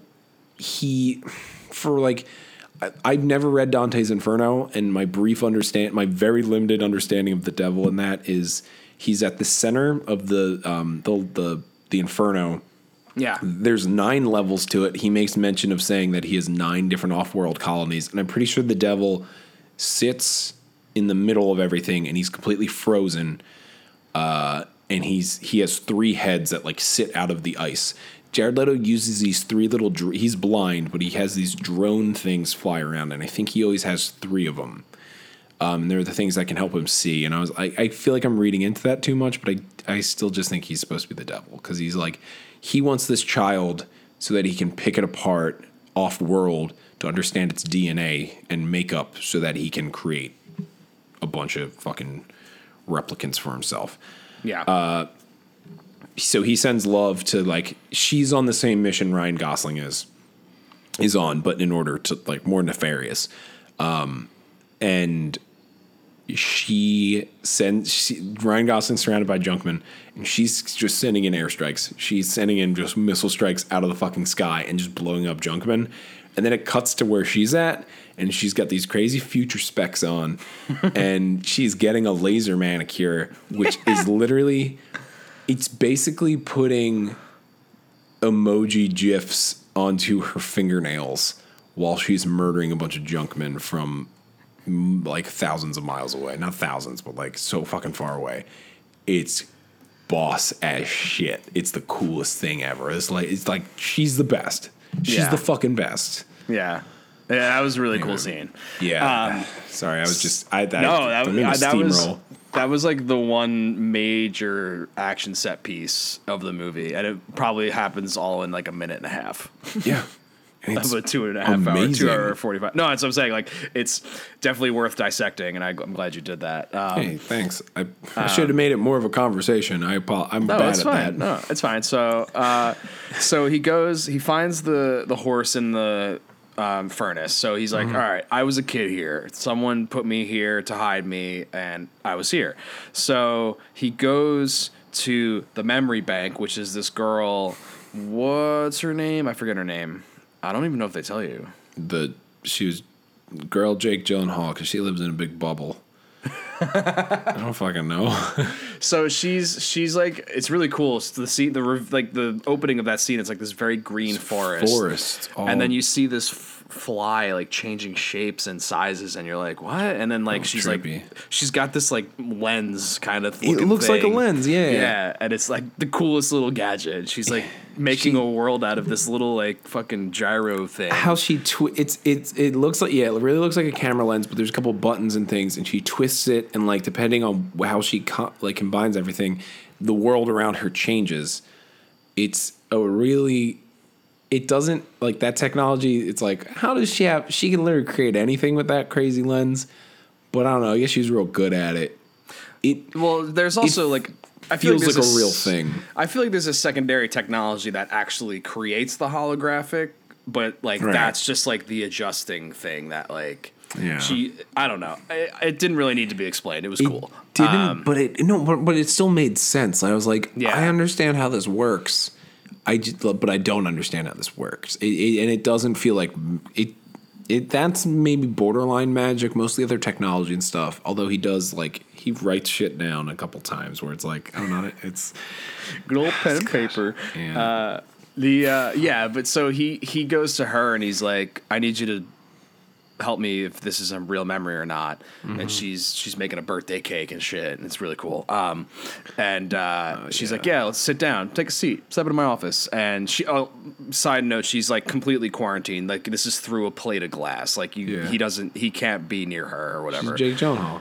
Yeah. So, she's like, all right, just think about the memory and I'll be able to tell you. So he thinks about the furnace and she starts like tearing up, I guess, because my thought was like, oh, she's overwhelmed by it. It's like hard for her to do this or whatever. Yeah. And she's like, that's a real memory. And he's like, that's when he's like, ah, he freaks out and he's like, it's me. Why? His freak out, I was thinking about it later, is like kind of terrifying. It's a little terrifying because it's like violent. It's violent because it's like he doesn't know emotions and he's starting to believe he's human and he's confused and it's tearing him up and he just doesn't know what to do in that scene where he's like, it's a real memory in his brain and he's like, anger is like the weird, like that's that. I don't know if that's like the right response there. You know what I mean? Yeah. Or it's like angry that like he's had to live his life as a replicant the whole time. You know what I mean? Like when it's like he could have been something else. Meanwhile, she's just over there crying, where it's like you get the idea that she's been in a bubble and she creates memories for replicants. And she's the best at it because hers have these very specific details because she pulls from her actual memories. Yeah. And she, spoilers. What was I trying to say? She's empathetic. She was outside of the bubble for a little bit and then has been in there ever since. So it's just more about like what she wants and wants the world to be and stuff like that. And those are the things that she puts into the dreams that she makes for replicants. Yeah, it's like mostly like childhood memories, which is like she gives them backstories, really. Yeah, is exactly. What it is. And there's a fuck. Okay, I don't want to cut ahead too much. We keep trying to set up Ana de Armas. So he freaks out and I think he leaves and gets called back in to the police station. They put him through this test, which we alluded to, where it's like a bunch of industrial and computer noises are blared into an all-white bright room as a crazy camera scanner shouts insane phrases at you and you have to say like linked, interlinked. Like it was linked and interlinked. Was it interlinked and linked? I thought it was another word. It was something I forget. Interlinked. Anyway, it's like super stressful for the audience and also just like it's great. It's like really well done. There's no setup for it. It's a thing that just happens to you, and you're like, "What the fuck is that?" Like in IMAX, I was like, I was seeing it on a date, and like there was a couple scenes where I was just like. Oh boy, is this the right fucking idea here? Like, was this a good idea? Like, Blade Runner is kind of dense for a date. Like, it's a lot. It leaves you with a lot to think about. Like, yeah, it's a cerebral movie. Anywho, yeah. So he gets taken off the case after that, right? Yeah, because he failed the test. He failed the test because he's not at baseline. He's not at baseline. Yeah, I like that phrasing. It's cool. Yeah. So cool, dude. So cool. So cool. This movie is so cool. This movie is so fucking cool. Let's set up Ana de Armas. So we kept failing to. There's this. Hey, Sean, have you ever seen the movie Her? Yeah. I actually haven't. You haven't seen Her? No, I haven't. I need to. Man. Her's so good. Maybe I will because I'm in like an artificial intelligence kind of mood now. Although, side note, I did just get BD on BR, and I'm going to watch that shit. TN. You see this? Is that BD? Unboxing video? Yeah, we're doing an unboxing. I was going to do this at the end. And I call him Baby Driver. I just opened up an Amazon package of Baby Driver. Yeah, I'm going to watch the shit out of that when I get off this podcast, actually. I got to watch, you know what I'm going to watch?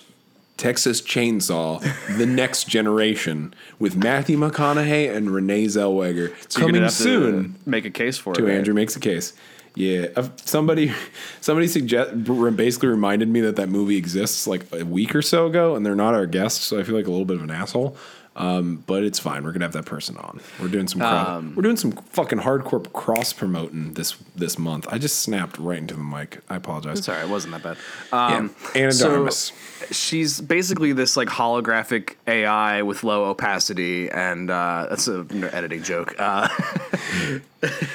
It's a really cool idea though, and it's a cool thing to add to this world because named Joy. I was like, her name's Joy, and when we first meet her, he goes into his apartment, and you follow him up to his apartment, and it's like just the fucking worst. Everything's terrible in Blade Runner universe.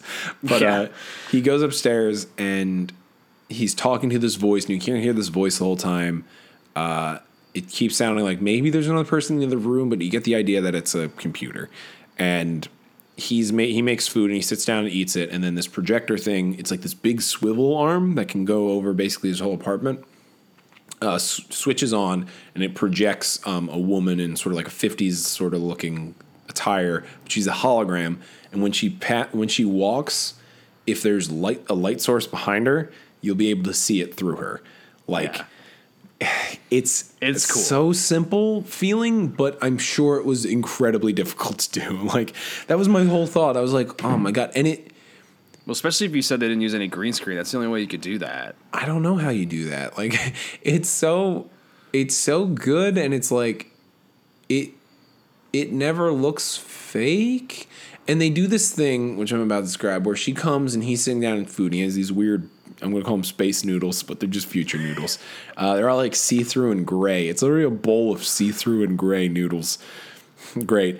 And she walks over to him, and she puts down a tray over top of it, of like a steak or something like that, like a very 50s style like meal.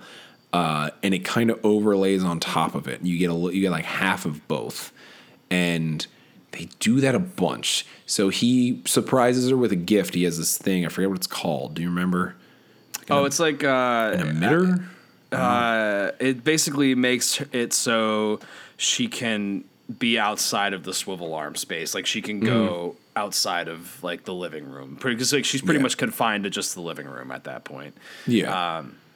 In terms of like physical, her hologram. Yeah. And he takes her up. She wants to go up to the roof in their first scene. He's like in love with her too. That's basically his wife. He's kind of like Plankton. It's his computer wife. Yeah. What's her name? Karen. That's the most underrated SpongeBob character by far is Karen, computer wife. Seaweed, 50% sea, 50% weed.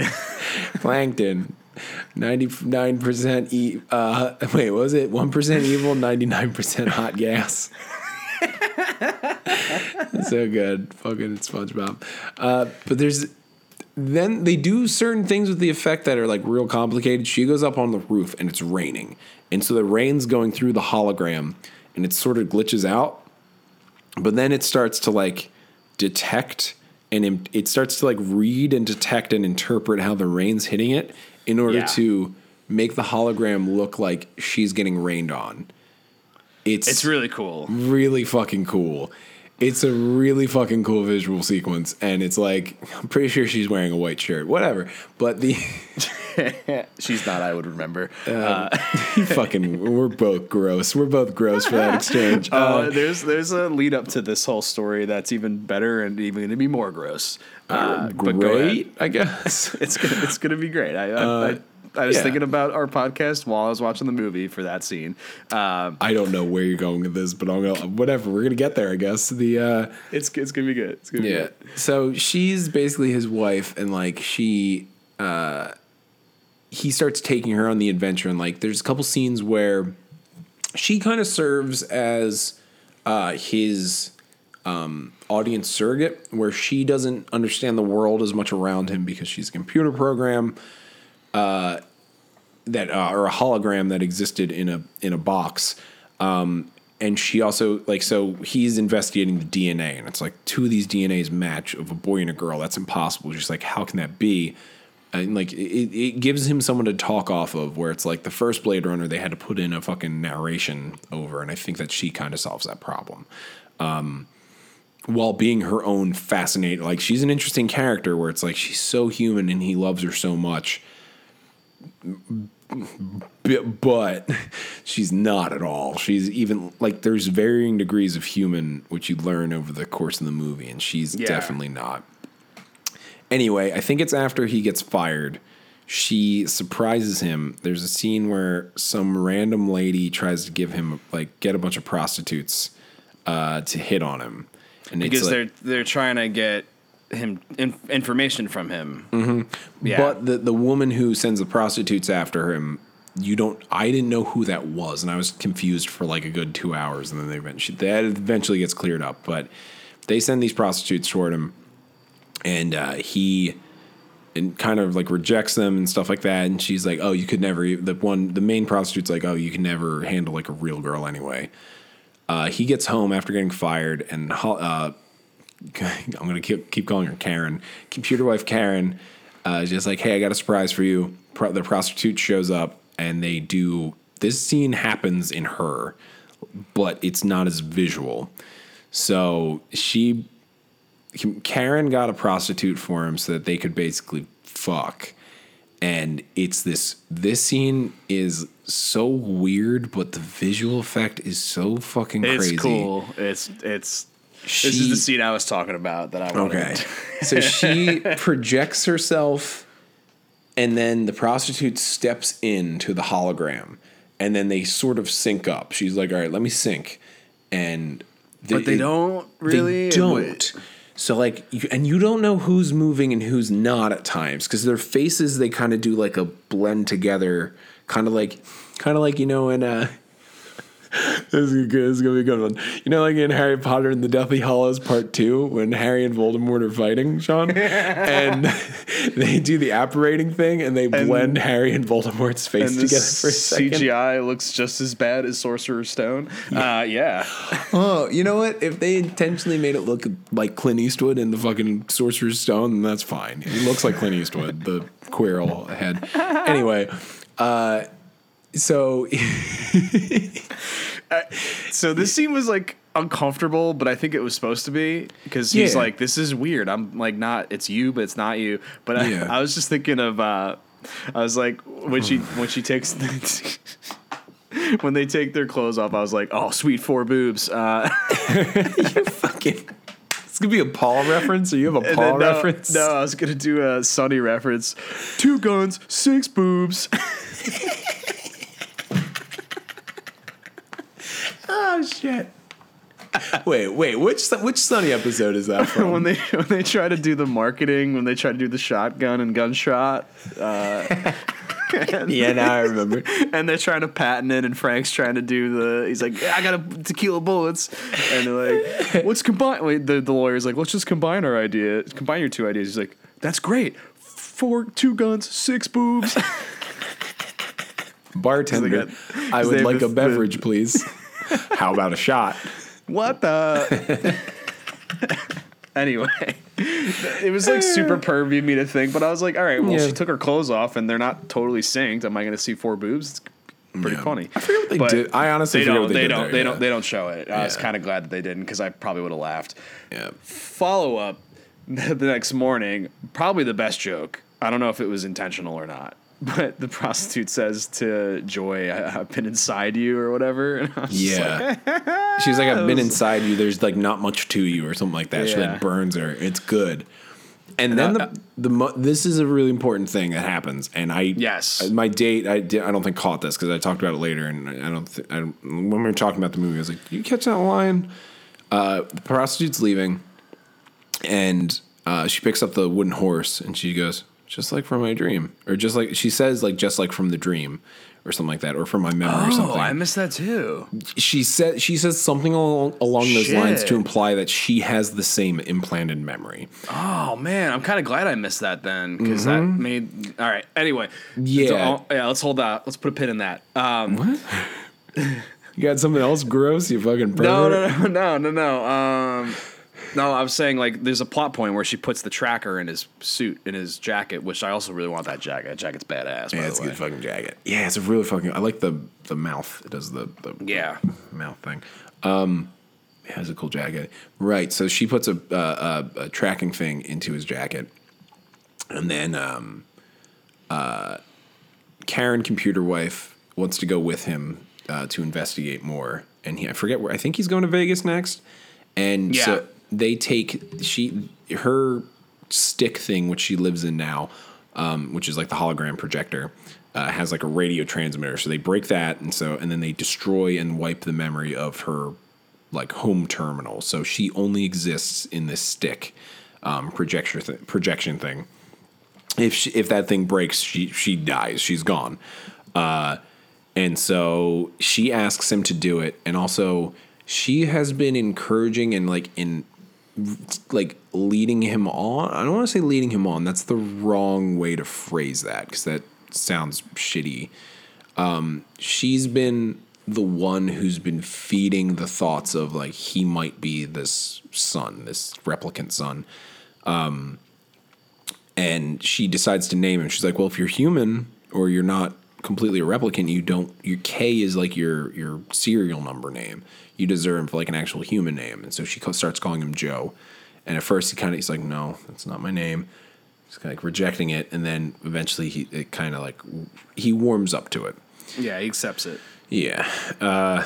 He goes to Vegas. Love, the evil replicant girl, breaks into the police office again, the police station again. It's the second time she does. She can get fucking anywhere, probably by roundhousing. And she's real good at roundhousing.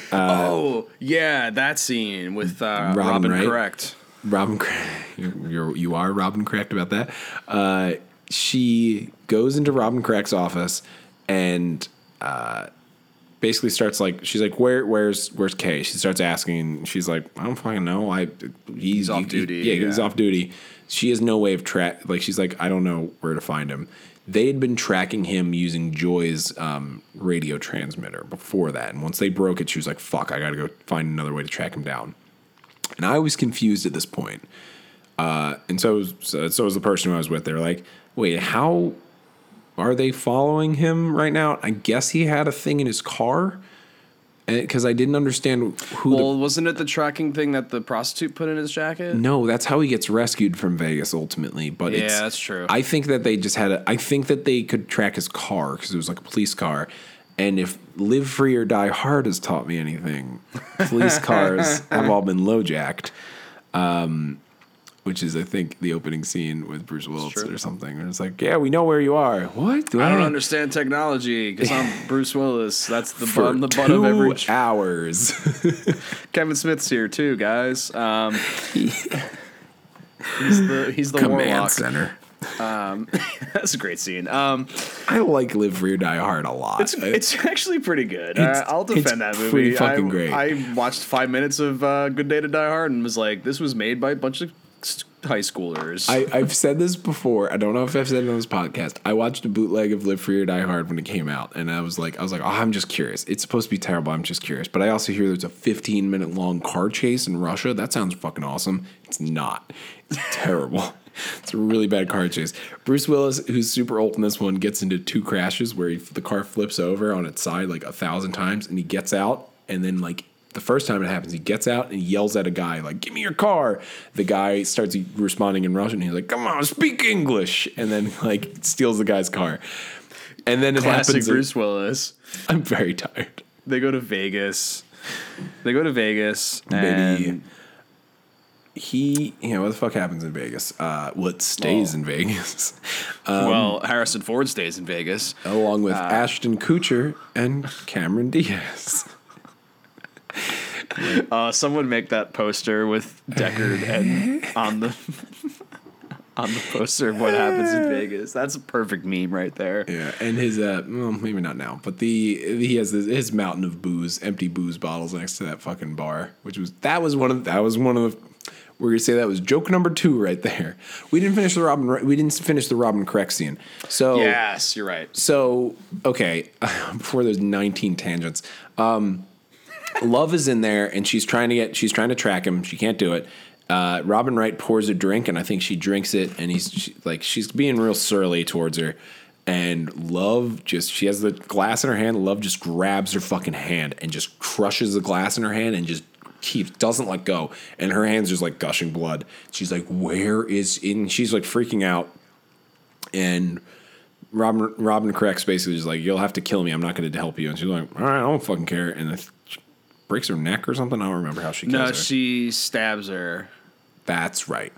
And then slices her stomach and then stabs her from outside the window. It cuts to a shot outside the window, stabs her. I just want to say that scene when she keeps like squeezing her hand tighter was just like one of those like Baby Driver oh shit moments for me. I was like, oh shit, like oh fuck, like, that's so brutal.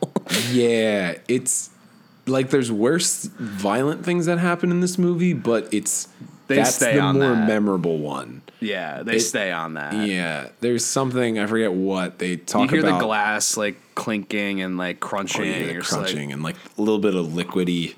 Yeah, it's no good. There's somebody had talked about like in the original Evil Dead. There's all these crazy violent things that happen, but the thing that you remember the most is someone gets stabbed in the Achilles by a pencil. And it's real bad. Yeah. And it's like, okay, people are getting like their stomachs disemboweled and stuff like that. It's like, yeah, that's fine. We don't really have a good grasp of what that would do to you. But a pencil in your Achilles, you just know is like, no, fuck that. Anyway, so she kills her. A lot of scalpel use in this movie. Yeah. There really is. It's like, yeah. Dave Bautista, Robin Correct. Yeah, but like, what the fuck kind of... I was literally thinking about that during the movie. It was like, what kind of fucking theme is a scalpel? Doctors are like playing God and... Precision? God and... I don't know. You're going, no, I'm sorry. I don't know. You're not convincing me at all. I don't mean to be an ass, but like that... God. Okay. Wait, no, okay. No, that makes sense. That makes sense. That makes sense. I'm on the fence. There's a great moment though where she has to log into Robin Correct's computer and to get on it like does a facial scan. She holds up Robin Correct's dead head and it scans in and she gets let in. She just lets go of her head and it fucking thud and she just like drops it and it like thuds and it was real loud in the mic and bounces off the fucking desk. I'm gonna say joke number 3. That's joke number 2. I had booze bottles or number 3. I feel like I was the only person who laughed in theaters when that happened. But I didn't laugh, but I was like, like one of those. Like that was funny, kind of, because it was so loud. Like the thud was so loud. It was the closest thing to a joke, and it was so dark, and there was no other things that were like. I feel like I legitimately laughed at that. I don't know why I'm justifying this, but it's like I did feel kind of fucked up. Like right after it happened, I was like, I laughed at that. But again, no, it was like it felt, it was like darkly funny, and it fit the character in the universe. So she's able to track his car, and they send a bunch of people to Vegas to track him down. He goes to Vegas, and he's wandering around Vegas for a while, and there's just a lot of Hans Zimmer whoms. And then some cool shots. Yeah, it looks amazing. It's all orange. It's very Fury Road-ish. A lot of different scenes and different every location kind of has a different color. The junk people are brown, like that's brown. Dave Bautista's all gray. Vegas is all orange. There's different sequences kind of have their own. Gold is Jared Leto's house. There's a lot of stuff like that. Anyway. Yeah. He's wandering around. There's like traps and stuff. But there's definitely there's a bunch of bees. He stumbles into a bunch of bees, but they're all in like hives, like someone's been beekeeping. And it's like, that's weird. They say Vegas had a dirty bomb go off, and they find out the horse is irradiated.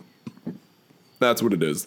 They find out the horse is irradiated from the I'm Your Captain Now guy from... oh, yeah, that guy. That guy. Yeah.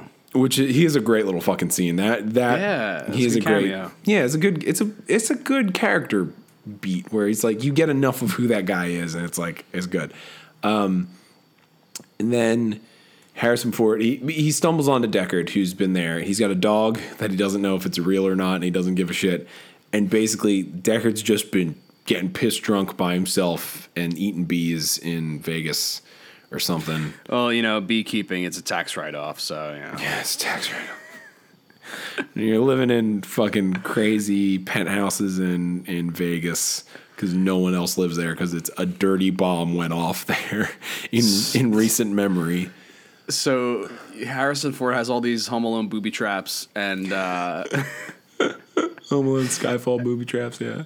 and him and Gosling go at it, and then I didn't realize it was Vegas until they stumbled into that room and a projection of Elvis started playing, and they were like in that classic. I was like, oh, it's Vegas. Like, Baby. I probably should have known that it was that earlier, but I just I couldn't read the street signs, and like I couldn't really tell. And they kept showing pyramids outside, and it's like, it's Blade Runner. There's pyramids everywhere. Yeah, it's like, seriously. there's no they don't have any buildings that are like visual cues that like, oh, the Empire State Building, they're in New York. Yeah. Like, there's nothing like that in this movie. Or the all. garden, which probably would be trashed in this universe. Yeah. Then you'd just be pissed. But there was a couple. I forget where. I had heard that you still have you delivered that with like such confidence and like straightforward. Like, I was like, I didn't even realize it until like after. I mean, it would have been trash. Like, there's no way the Madison Square. I'm curious what Blade Runner New York is. Yeah, that would be cool as hell. Worse. You see, like, that's what if they continued making these, they'd do like different cities. It'd be like Blade Runner in New York, and I don't want to see that. I was like CSI. Garrison East is in Blade Runner. Blade Runner Garrison East. He would be a good Tyrell. He could. Mark Harmon. I don't know. That's NCIS. Anyway. What's the difference? Chris O'Donnell. Ooh. Anywho. So they're in Vegas. That was a great fight scene in that like that set piece with like the lights and everything. I was like, this is cool. The sound just being like, yeah, it's just like come out real quick, like Elvis, and then it's just like Marilyn Monroe, Liberace. It was really cool. That was a really cool part. Yeah, I mean, all of it was cool, but like that in particular, I was like, this is like, there's like practical lights in this scene, and it's just like we're 8 years away from that. Being a stage show, you know what I mean? Like, yeah. Then they just like stop fighting. It's great. He's like, let's just get a drink. He just keeps beating the shit. Harrison Ford it's a cool cat and mouse sequence where Harrison Ford's trying to shoot him at first, and he's like chasing him all over the hotel. Gosling accidentally sets off one of the bombs, but it doesn't do shit to him, which was kind of weird. Yeah, and then he's lured into like that hologram room, and like it's all cat and mouse, and he gets close enough to swat the gun away. And then we're on like hour and a half in, by the way. Like, I think it's an hour 45 is when Harrison Ford shows up. I saw that song. It's like an hour 45 to an hour 50. Yeah, and he eventually they get it. He's like, all right, I keep beating the shit out of you. It's not doing anything. And Ryan Gosling's clearly at first pissed off about it. Then he gets more stoic about it. He lets it happen. And then it's like, all right, what's going on? They get a drink together, and Harrison Ford starts like talking to him, and he asks him, I think, about Rachel. Not before he pours one out for his dog. Yeah, that's joke number 4. We only got one left, and I don't remember which one it is. Sorry, I just thing on my computer popped up. Yeah, he pours one out for his dog, and it's just like, is that thing real? He's like, I don't fucking know, or do I ask care? him? Yeah, which was great because he's just an old drunk man, and that's what Deckard would be. And he explains his side of the story where it's like Rachel died during childbirth. He couldn't be there. He's like, he did what he had to do in order to protect the kid, which was to leave. He was like, I couldn't be there because people would have tracked me down. They would have figured things out. They would have taken the kid, dissected it, and done whatever. It's more important for the kid to have been hidden, so that it just means more. And he's like, if I have to go away and hide, then I'll do my job. And he hates him. Deckard's definitely like a self-loathing type of character where he's like, it doesn't help him, but he's fine to take that hit. You know what I mean? Yeah. So he explains everything else, and it takes like 2 hours to basically confirm where it's like the lady in the box was Rachel. Her and Deckard did have a kid together, and that kid, Ryan Gosling, still thinks it's him. And I don't think he says. And it's the Deckard stuff's great because it's like Ryan Gosling thinks he's meeting his father. You know what I mean? But he's not. Or he is. You never really know. And then Love tracks him down, and they send a couple of the cars in, and like they blow up. They're about to leave and like flee Vegas anyway.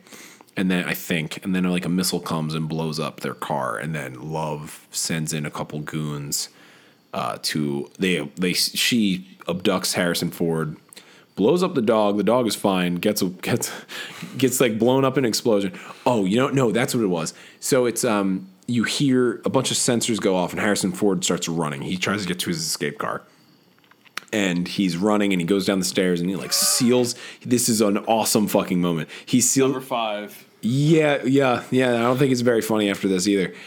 He seals the door behind him. It's like this big, heavy-duty door, and he's running. He runs like 10 paces forward, and then Ryan Gosling just runs through like the granite marble wall, and he's just like, he just bursts through it, and like Harrison Ford just kind of turns around and looks, and is just like, I don't even think he reacts. He's just kind of like, all right, and like they're running to the car, and it gets blown up before they can get to it.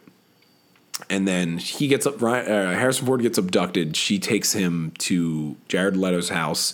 And then Ryan Gosling gets rescued by like the prostitute and like a couple other random people. But this is like the other action scene, the second action scene where like he kills a couple of these guys. There's a couple goons, and he just like lights them up. Yeah. It was really, yeah. was With really the cool. face, they like the face masks. Yeah, these face masks. Yeah, dirty bomb. Yeah, he grabs one by like the neck, and he kind of spins him around, and then like uses him as a shield, shoots like the other guy, and then he like fucking throws the other dude and like shoots him or something. Like it's real precise. Ryan Gosling gets rescued by the prostitute. We find out who hired the prostitute. She was seen in a photo with the replicant baby in the beginning, but we don't know who she is. She was like friends with Dave Bautista. Yeah. And they explain everything basically, that there is a child. It's a girl. The two different DNAs were part of the thing to help hide the kid, so like nobody would know who it is. Like they set things up so it would be a mystery to try and find this person, but it's more about like confusing the trail. It's not Ryan Gosling, and she's like, "Oh my God, you thought you were it." It was like one of those moments, like you thought it was you, kind of thing, and it was like kind of depressed. It's not played out that way, but it was just like, oh, like dude, like. But she says, and she also explains where it's like, I got a whole army of replicants, and then a bunch show up, and it's like, we're ready to fucking revolt and have a revolution. And you know what? It never happens, and I kind of love that. It feels sequel baity, but it's like, in this world, that's not the story we're seeing. Yeah. Like the story we're seeing has an effect on that. That would be like the blackout in this would be like the uprising. They'll talk about it in the next one. Like the uprising happened and like the replicants killed all of the. Oh my God. I would love if the next one, the uprising happens off screen. That would have to happen if they're trying to keep like the tone the same and not have like a crazy fucking Dark Knight Rises battle in the streets. Yeah, that's what it would have to be. But everything, but it was, I would be really fucking happy about that. So she explains though, she's like, you thought you were the child. She was like, you wanted to be the child. We all have. Like that's the dream. We all of us want to be more than what we are, like, and what that child represents to us. Like, I thought that was cool where it's like all the revolutionaries in some way, shape, or another believe themselves to be this human hybrid or replicant just born child. And I thought conceptually was really cool and inspiring. It was like, it was like the most robotic way to explain how to be inspired. Does that make sense? Yeah. It's just a want. And it's like, so anyway, that all gets explained. I'm just rattling through the plot. Is this cool? Well, yeah, no, and you find out, it does a quick cut to girl Jake Gyllenhaal in the bubble, and it's Does like it then? yeah, and that's why Okay. I was like, oh, and Yeah. that's where you find out that girl Jake Gyllenhaal, Maggie that was Gyllenhaal?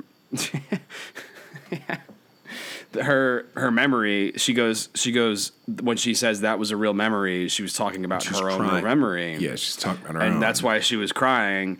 So it was a really, really, really good twist, and one that I honestly didn't see coming. They do I it- really didn't. No, and it makes so much. Once they do it, it's like, oh my god, that makes so much fucking sense. But Yeah. why would it have been the girl in the bubble who explains that she didn't really know her parents or like whatever? You know what I mean? Yeah. It's like it's all there.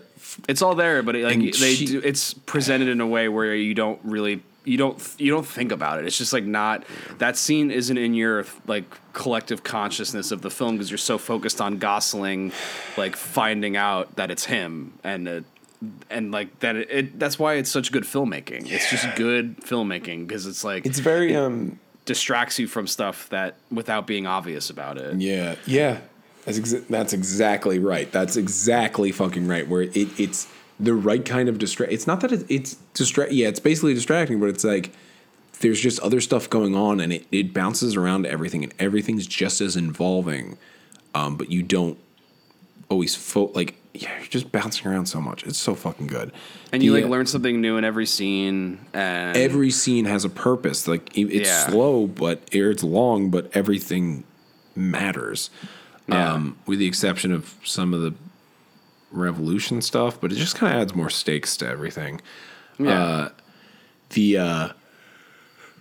I want to talk about the reveal of it being the dream. Like, I love that the literal dream of all of these replicants is to be this human hybrid, the child.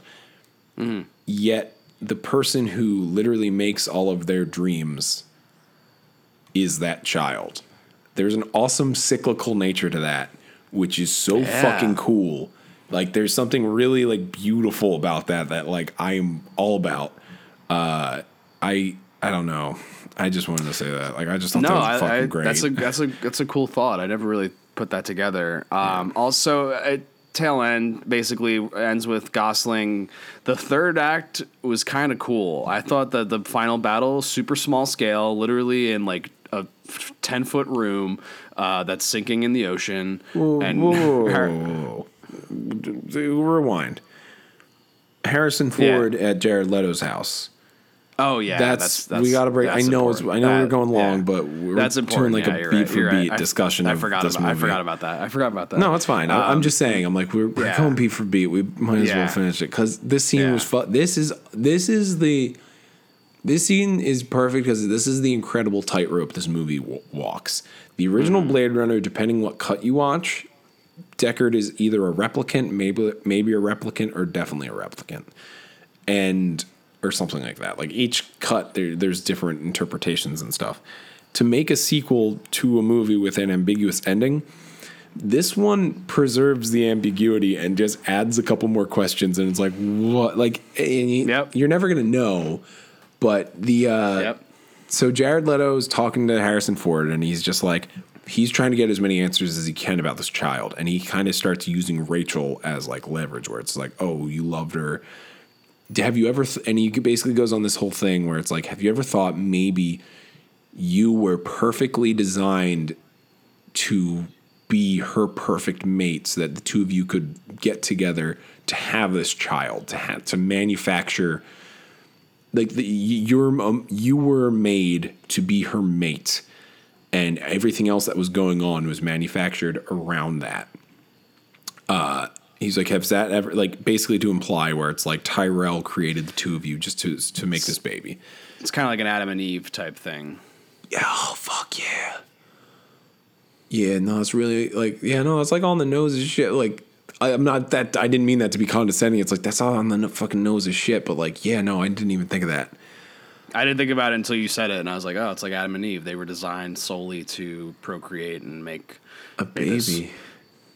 They were found under a tree, and Dave Bautista is the fruit of knowledge. Or maybe the baby's supposed to be. I don't know.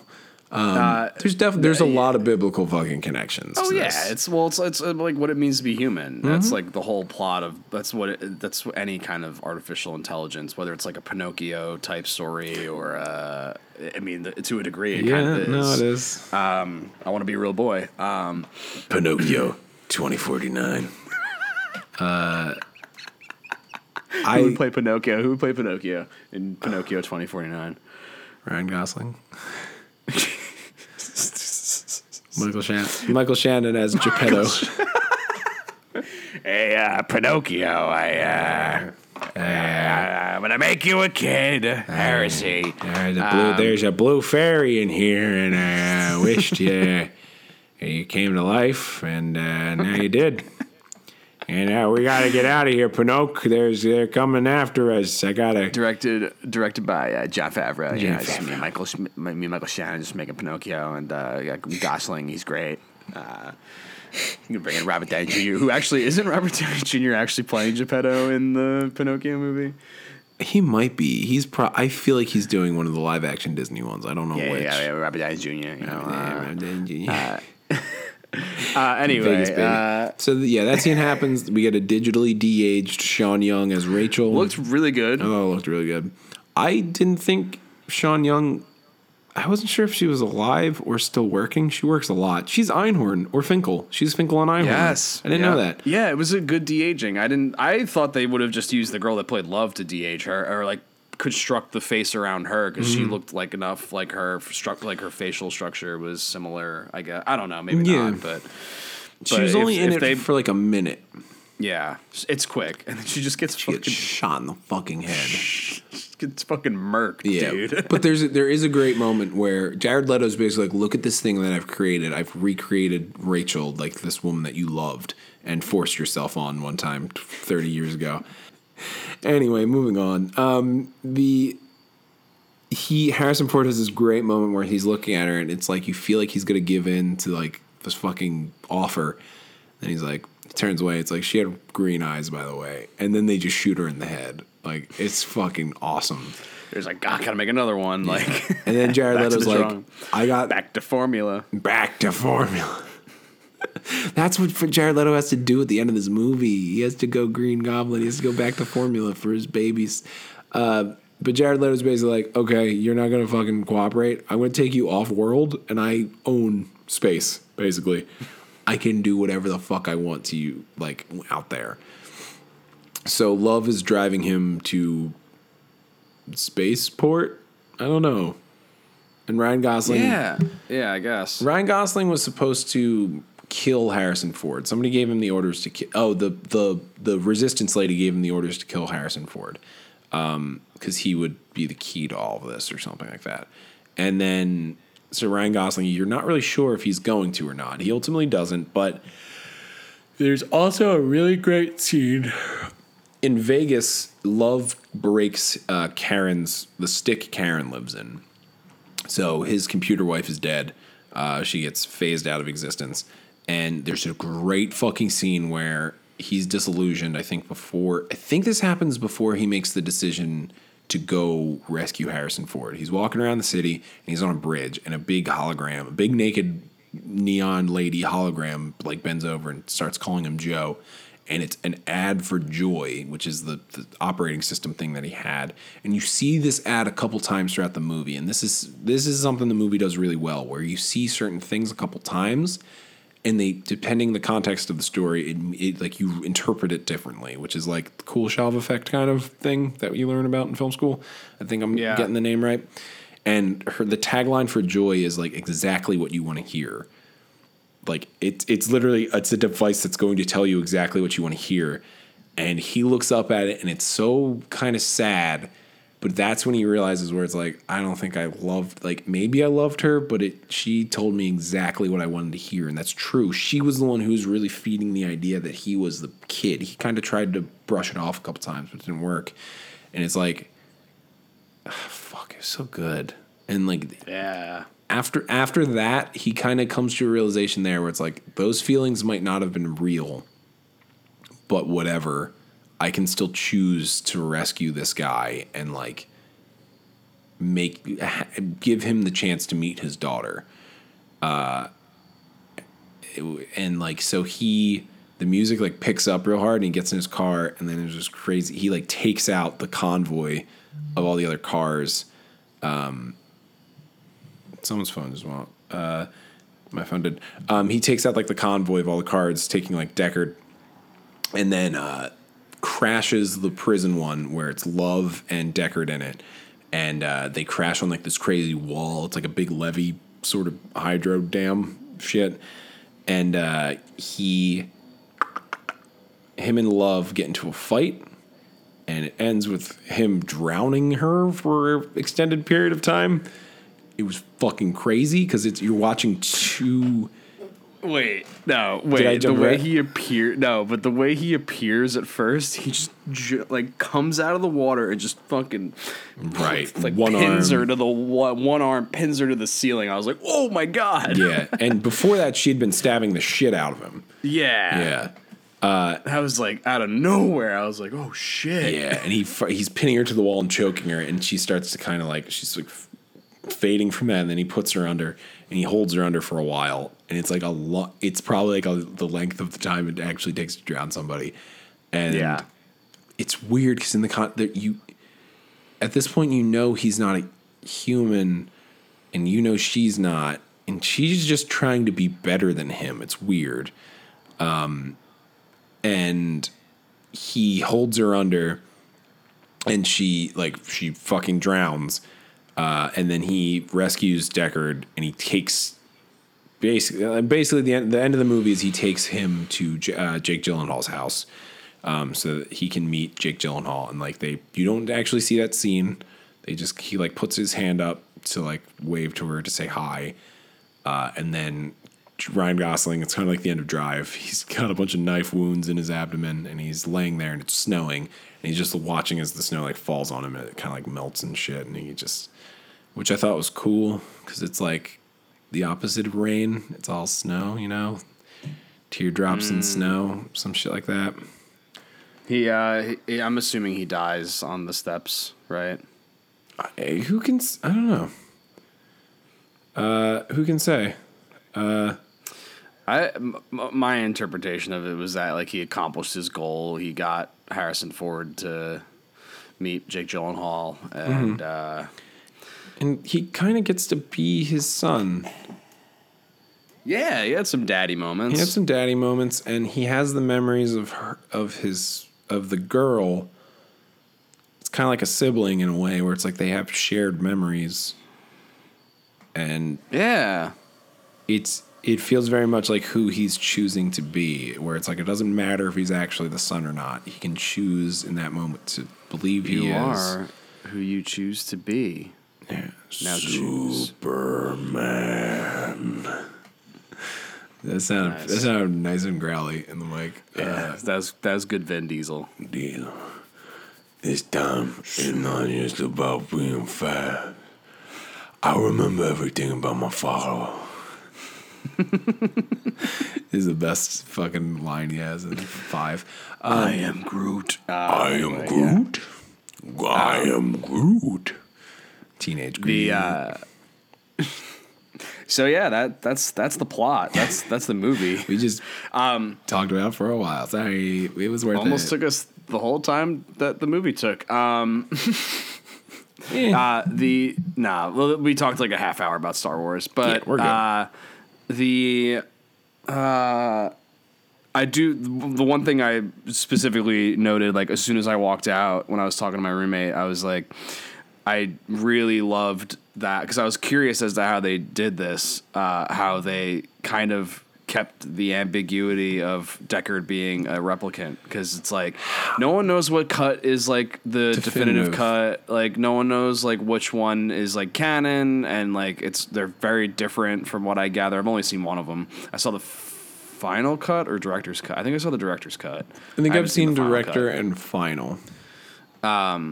I don't think I've ever seen the original. I haven't either. It's supposed to be the worst one though. Yeah, because he's got like the narration, and then it's like Harrison Ford just like didn't care about doing that. So he tried to tank that so that they wouldn't use it, and it didn't work. Yeah.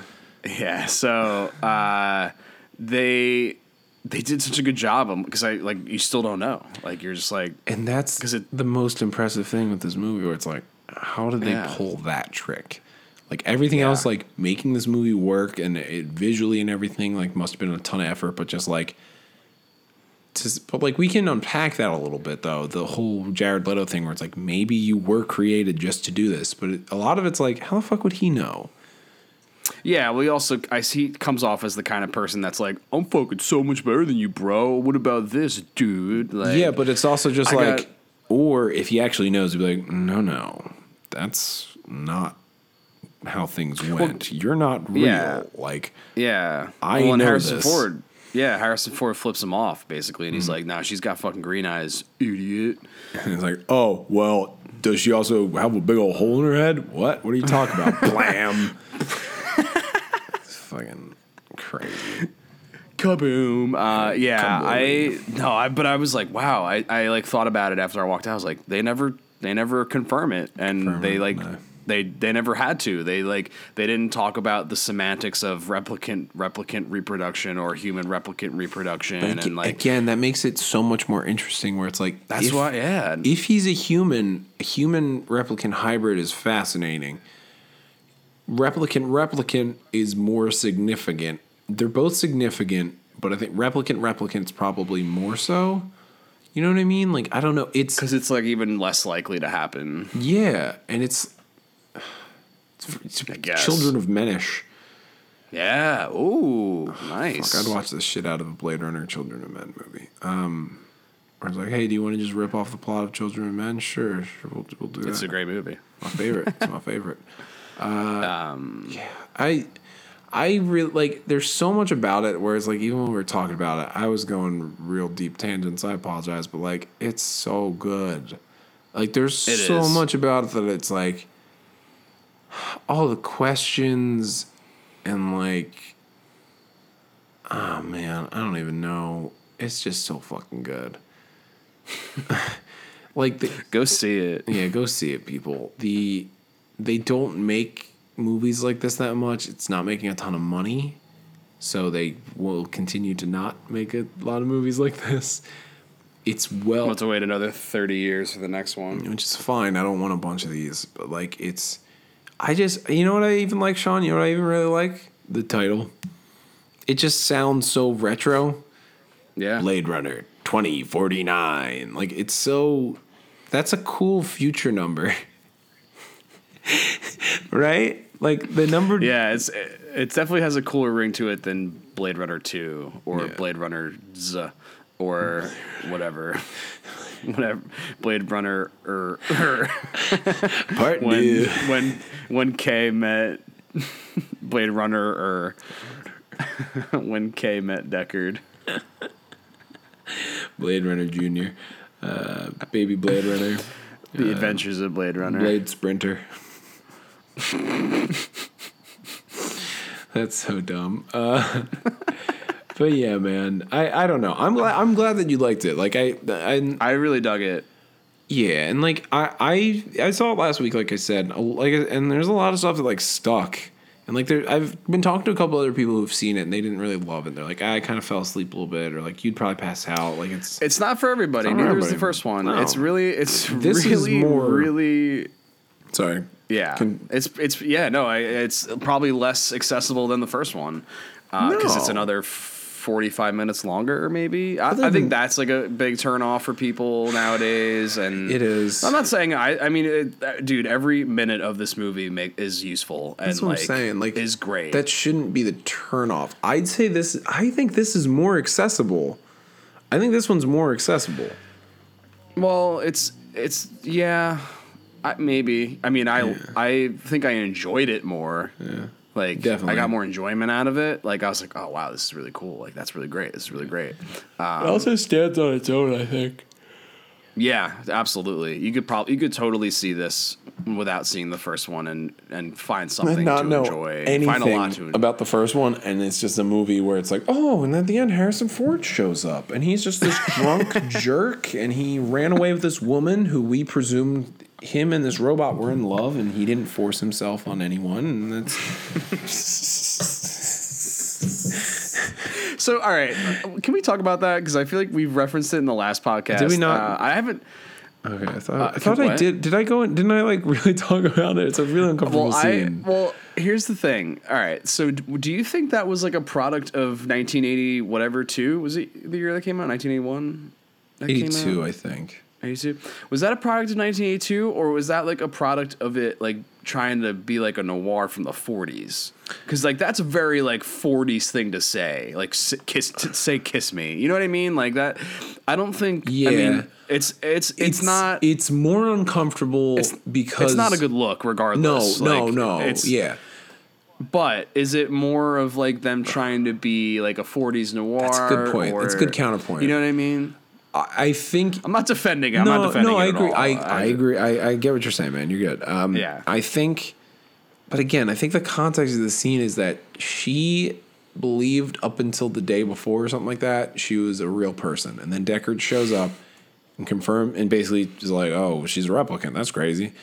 And then her whole worldview is shattered, and she starts hanging out with him more, and then he. Not long after that, just kind of like starts making moves on her where it's like, I think that there's something here. And it's like, I feel like, she definitely is like, there's connections there, but she's kind of lost and confused. Yeah, because she's got bigger things to like on her mind because of shit that he brought up to her, literally destroying her like mind as like a person, like as like what am I? The core of her beliefs and her existence. Mm-hmm. Yeah, and so it's like. I think that's the more uncomfortable thing. But kiss me.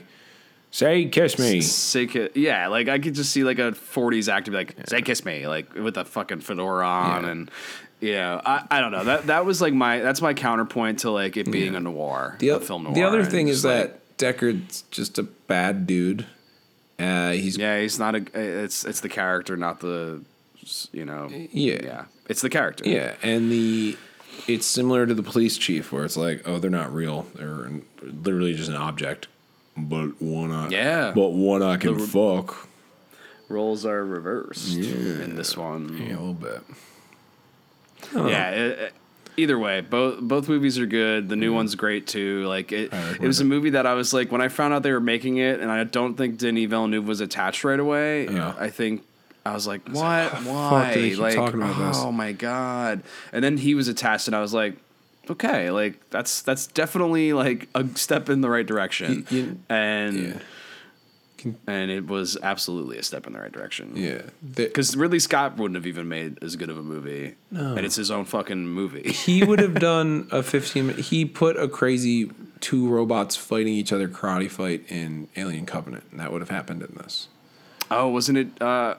Fassbender and long-haired Fassbender fighting each other. Mm-hmm. Yeah, I watched the Everything Wrong With, and I was like, I don't think I need to watch this anymore. Yep. It's not a good movie, but it does set up an interesting potential for a part 3 of the Prometheus. Better or worse than Prometheus? Because you were a fan of Prometheus. I'm a big fan. Because I liked Prometheus. I like Prometheus a lot. Prometheus. I'm a big defender of that movie. Same. It's Prometheus is just kind of like. There's a lot of things that are not that the science fiction horror movie is not going to answer the questions of what is God and where are we from and stuff like that. Like, no, it's not. It's not an alien movie at all. Making it an alien movie was the biggest mistake with Prometheus. It should have just been its own thing. Yeah.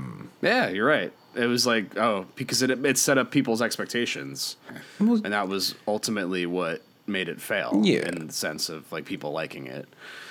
And all the connections to Alien make no sense. The best thing about the I'm on a high horse. The best thing about the Xenomorph is that you don't know where it came from. Now he has 2 movies that will like take forever to explain. Where it's like Fassbender is an alien, a robot, and he made some goo mixed with some goo and some people, and then eventually made an egg, and the egg made a face hugger, and it poisoned not Tom Hardy and Dr. Manhattan, and it ate his brain and it ate his chest, and then he loved it. Oh yeah, Billy Crudup's in it.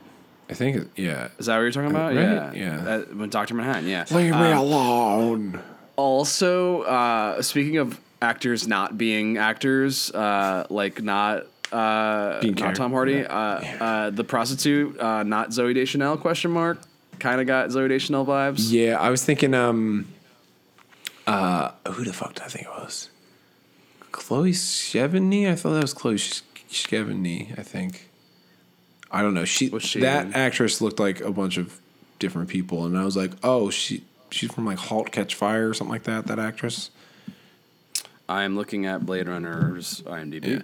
Well, because you were talking about Anywho. once Denny V got brought on, you were like on board. There was an interview he did, and there was like a snippet from the interview I saw, and the quote basically was like, "I don't think this is this potentially might not live up to the first movie, like the original movie," and that terrifies me. And I was like, I cannot think of another director who's done like a legacy sequel like this, who's just like basically like, guys, I don't think I did.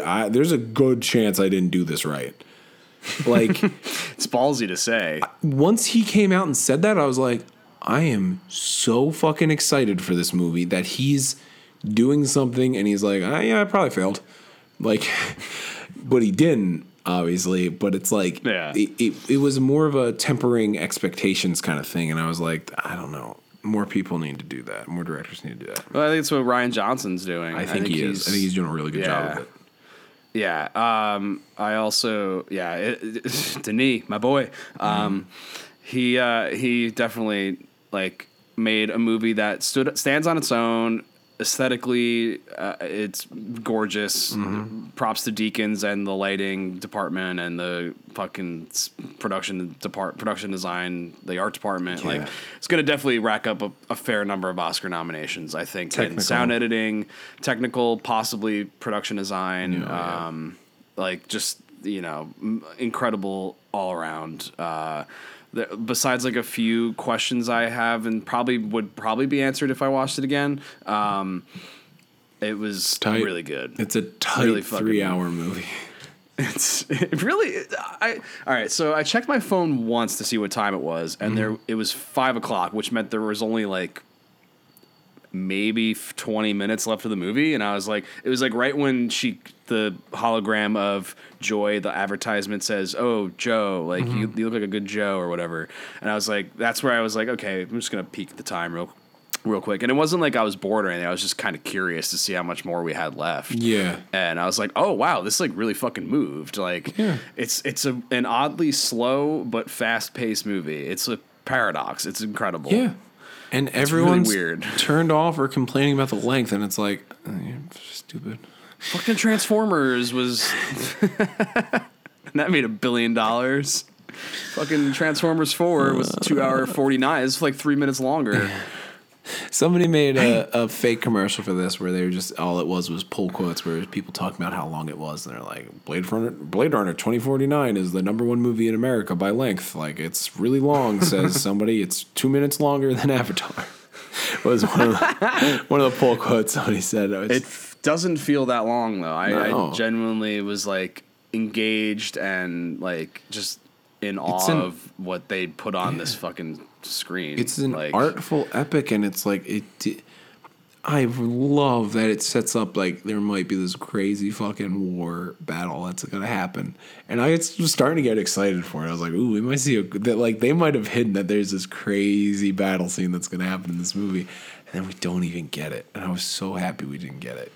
You know what I mean? Because that's not the point of Blade Runner. No, it's not. And Ridley Scott probably would have done it. You're right. You're absolutely right.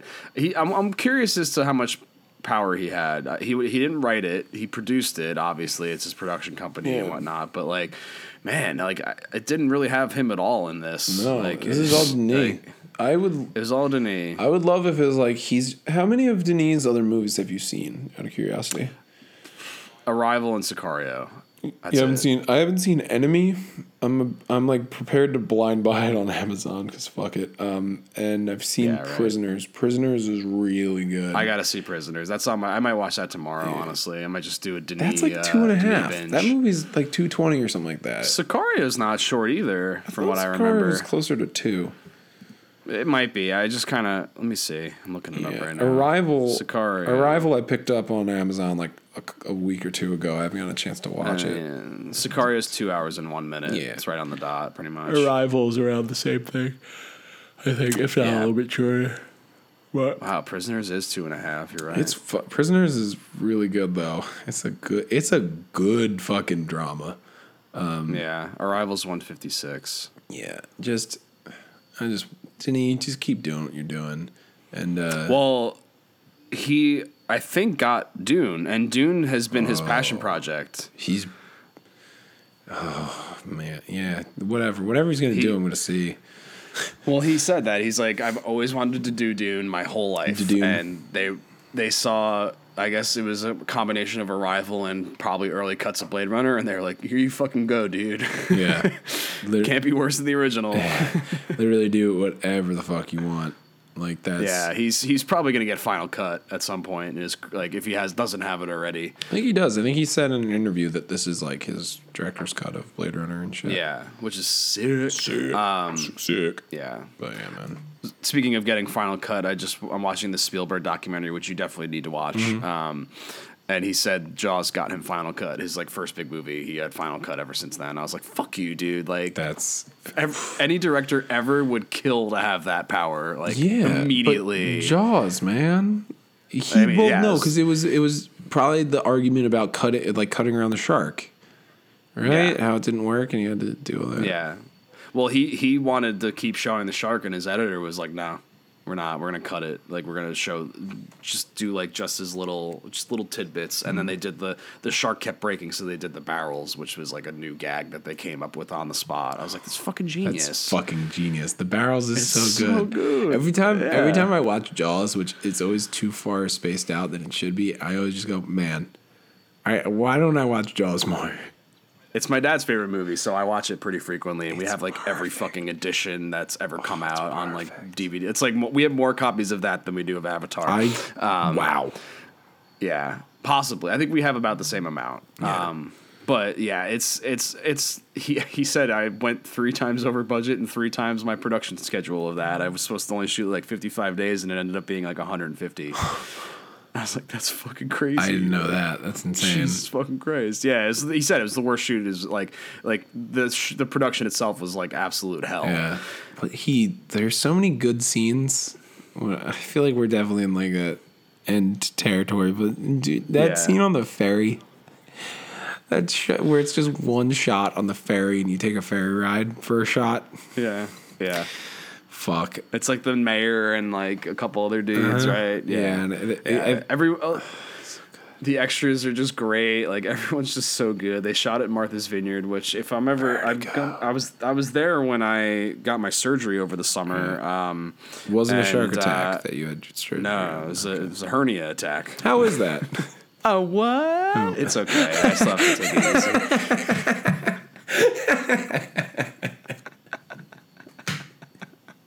It's my dad's favorite line, man. We always joke about that. Oh, what? What? It's a tiger shark. But if I go again, I'm gonna bring you up there and I'll take you to all the locations and stuff that they shot Jaws at. Yeah, fuck yeah, man. And we can go to the bar where they did a ton of drugs too. All right, yeah, that's fine. I'm almost a year sober, sure. We don't have to drink there. I know, I'm just being. I was bragging. It's like 9 now. It's 12:30 here, so now it's 9 days. That's pretty fucking cool. Go me. Hey, I'm almost there. I think I'm celebrating by going to see Geostorm. Oh my god, dude! They showed a trailer for it before fucking Blade Runner. I was like, fucking Geostorm. I'm getting Brandon. I keep talking about Geostorm, and I'm just getting people hype. I'm like Geostorm's fucking hype man right now. Brandon's like, my roommate Brandon, when I saw Blade Runner, he's like, we gotta fucking see this movie, dude. He didn't know anything about it. He's like, I told my boss about it today, and he like watched the trailer. He was like, oh my god, this is insane. He's like, when I get home, I'm gonna just go down the Geostorm rabbit hole. I was like, yeah, because I just like didn't. I saw a trailer for like over a year ago because like you said, it got delayed a bunch, and I was like, what? And then they were like, they added I guess they added the plot line of like someone like it's someone's evil doing that they're causing this, and I was like, what? what? Like, that's crazy. It's insane. And it's So there's like a Dr. Evil character just like, I'm creating a storm that'll ruin the entire world. and trying to assassinate the president. I hope it's a mystery and it's a twist ending where it's like, Jim Sturgis, it was you the whole time, the mastermind of the Geostorm.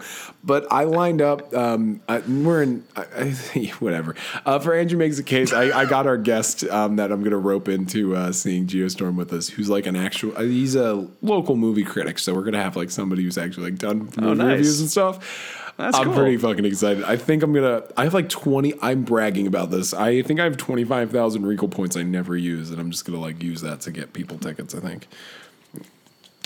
I bought two IMAX tickets for Blade Runner and like got all the fucking points for that. I was like, I don't ever use these. It's like 8 to get a new ticket so I can get a lot of fucking I have like 4 tickets that I'm like, what do I want to see but not pay money for?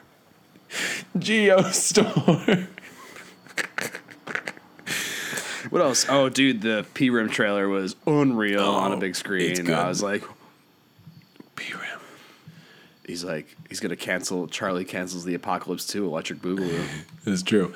Yeah, it's gonna be fun. I just remembered this. This is the thing I don't think we ever talked about, and I remember this came up. You brought up War Dogs, and my brain went, "Oh, I didn't really want to see that." But then I started thinking about because Todd Phillips did, and I don't love Todd Phillips movies. He thinks he can do dark comedies well, but he just makes dark movies. Yeah, I didn't. Yeah. Well, let's say what you were gonna say. I cut you off too much. I apologize. Well, anyway, yeah. War Dogs was a 2-hour movie that felt like a 3-hour movie. That's all I'll say. That's fair. It was really poorly paced. It was like had some decent bits. Jonah Hill had a really good character. Like his laugh was really funny. It was like it was like something like that. It was just kind of funny because he was just like grossly overweight and like looked really unhealthy. And I'm glad he's better now. But like there were some good parts. But like overall, I was just like, all right, that's once on HBO go kind of thing. Yeah. Like it was whatever. Yeah. But go ahead. Todd Phillips is he's directing the Scorsese produced Joker standalone movie that they're doing. I'll be damned if that actually happens. I don't think it's going to happen. Todd Phillips, Sean, I think is the only person who can actually do that. Yeah, I just like don't want it to happen because it's just gonna like confuse people, and it's like, well, if like, the universe isn't gonna be cohesive anymore, which is what they said, just do one-offs. I don't give a shit. well, yeah, if you're gonna like, if they're just gonna blow it all up after Justice League, then fine. Yeah. Like, I'd rather have like good standalone Superman movies and good standalone Batman movies, even if like you keep the cast. Fine, whatever. I don't care. I liked Henry Cavill enough, and I love Ben Affleck enough, so.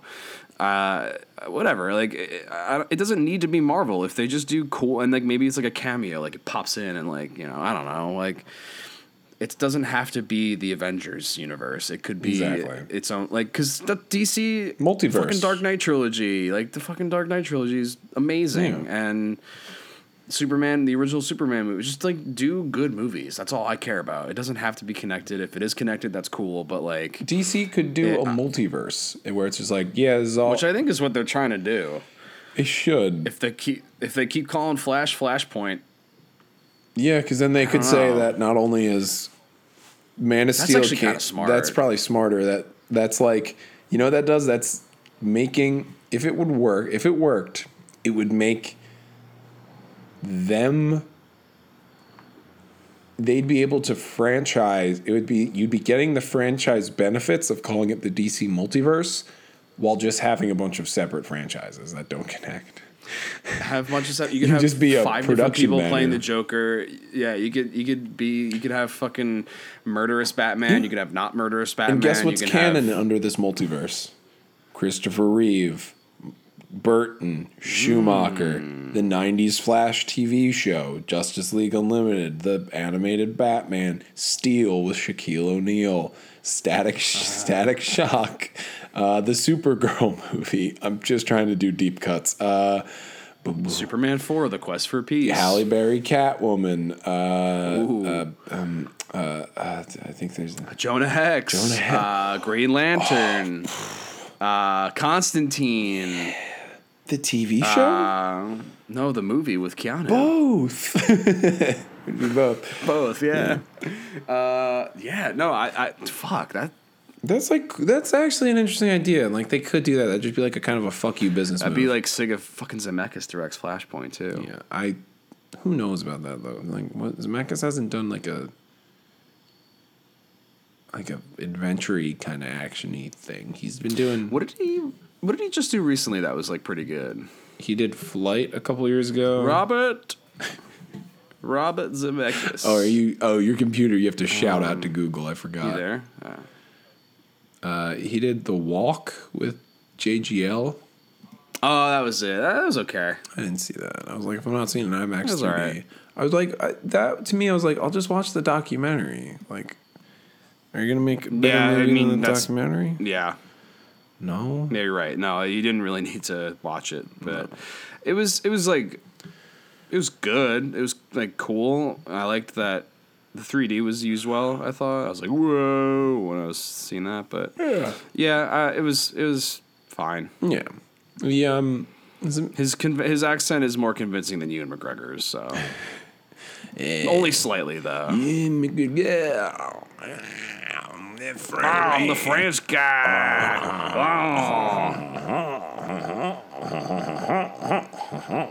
So I'm kind of confused. Do you think did Kylo Ren get a new mask? I'm looking at stills from the trailer. No, it looks like he somehow had it. Well, because it fell down the chasm when. Oh, it's a plot hole. You'd have to retcon that in the spinoff. Unless like someone's like, here, what if Snoke like gifts him a second one, and like he rejects it? That'd actually be kind of a cool moment where it's like, look, I don't need we it. repaired your face, Dad, and it looks like there's a thing in the he's got a cool scar thing in the trailer, but you don't know that. Where it's like here while you're healing, you can here's your helmet and your mask to start using again. But he doesn't want it. But like maybe he's like gets it and he tries it on. Badass now. Yeah, he tries it on, but he doesn't like it. He rejects that to kind of bring himself out or something. I don't know. I don't fucking know. I just wanted to say the Todd Phillips thing where it's like Hangover Part 2 is a fucked up dark movie presenting itself as a comedy where it's like it's a grimy movie, you know what I mean? Oh yeah. That's the guy who can make a Joker standalone movie. If the whole movie feels like that and keeps telling itself that it's hilarious, like, all right, you making a case, Andrew?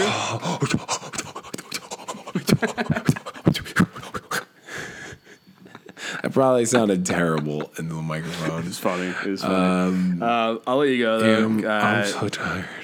Blade Runner. We hit the Blade. I think we're longer than the movie. We're close. 243. I think it's 241. We went the whole length of Blade Runner, so you could either see that and watch this and waste 5.5 hours of your life, or shoot yourself. I don't fucking know. Don't do that. No, don't do that. No. I'm just giving Sean more things to have to edit out. Whatever. So Blade Runner 2049, I'm gonna give it 4 out of 4 sauces. I think it was saucy. I'm gonna give it a 2049 out of 2049. Yeah, it's like it's not. I'd probably give it a strong like 9 out of 10. Like, you know what I mean? Like, probably a 9 point something out of 10. Like, I don't know. It's really good. Stuck with me. It was a great theater going experience. There's a couple things that I don't love, but no movie's perfect. Except for like Children, man. Everyone's got their one. Yeah, that might be. I mean, that's just my favorite movie. So I'm just being whatever. You know what else is perfect movie? Godzilla 1998. Oh, well, yeah, no, that went without saying. But I'm glad that you said it. Because everyone else knows. All of our listeners know. Everyone knows that. You trash the garden. We're all going to be pissed. And on that note, listen, rate, subscribe.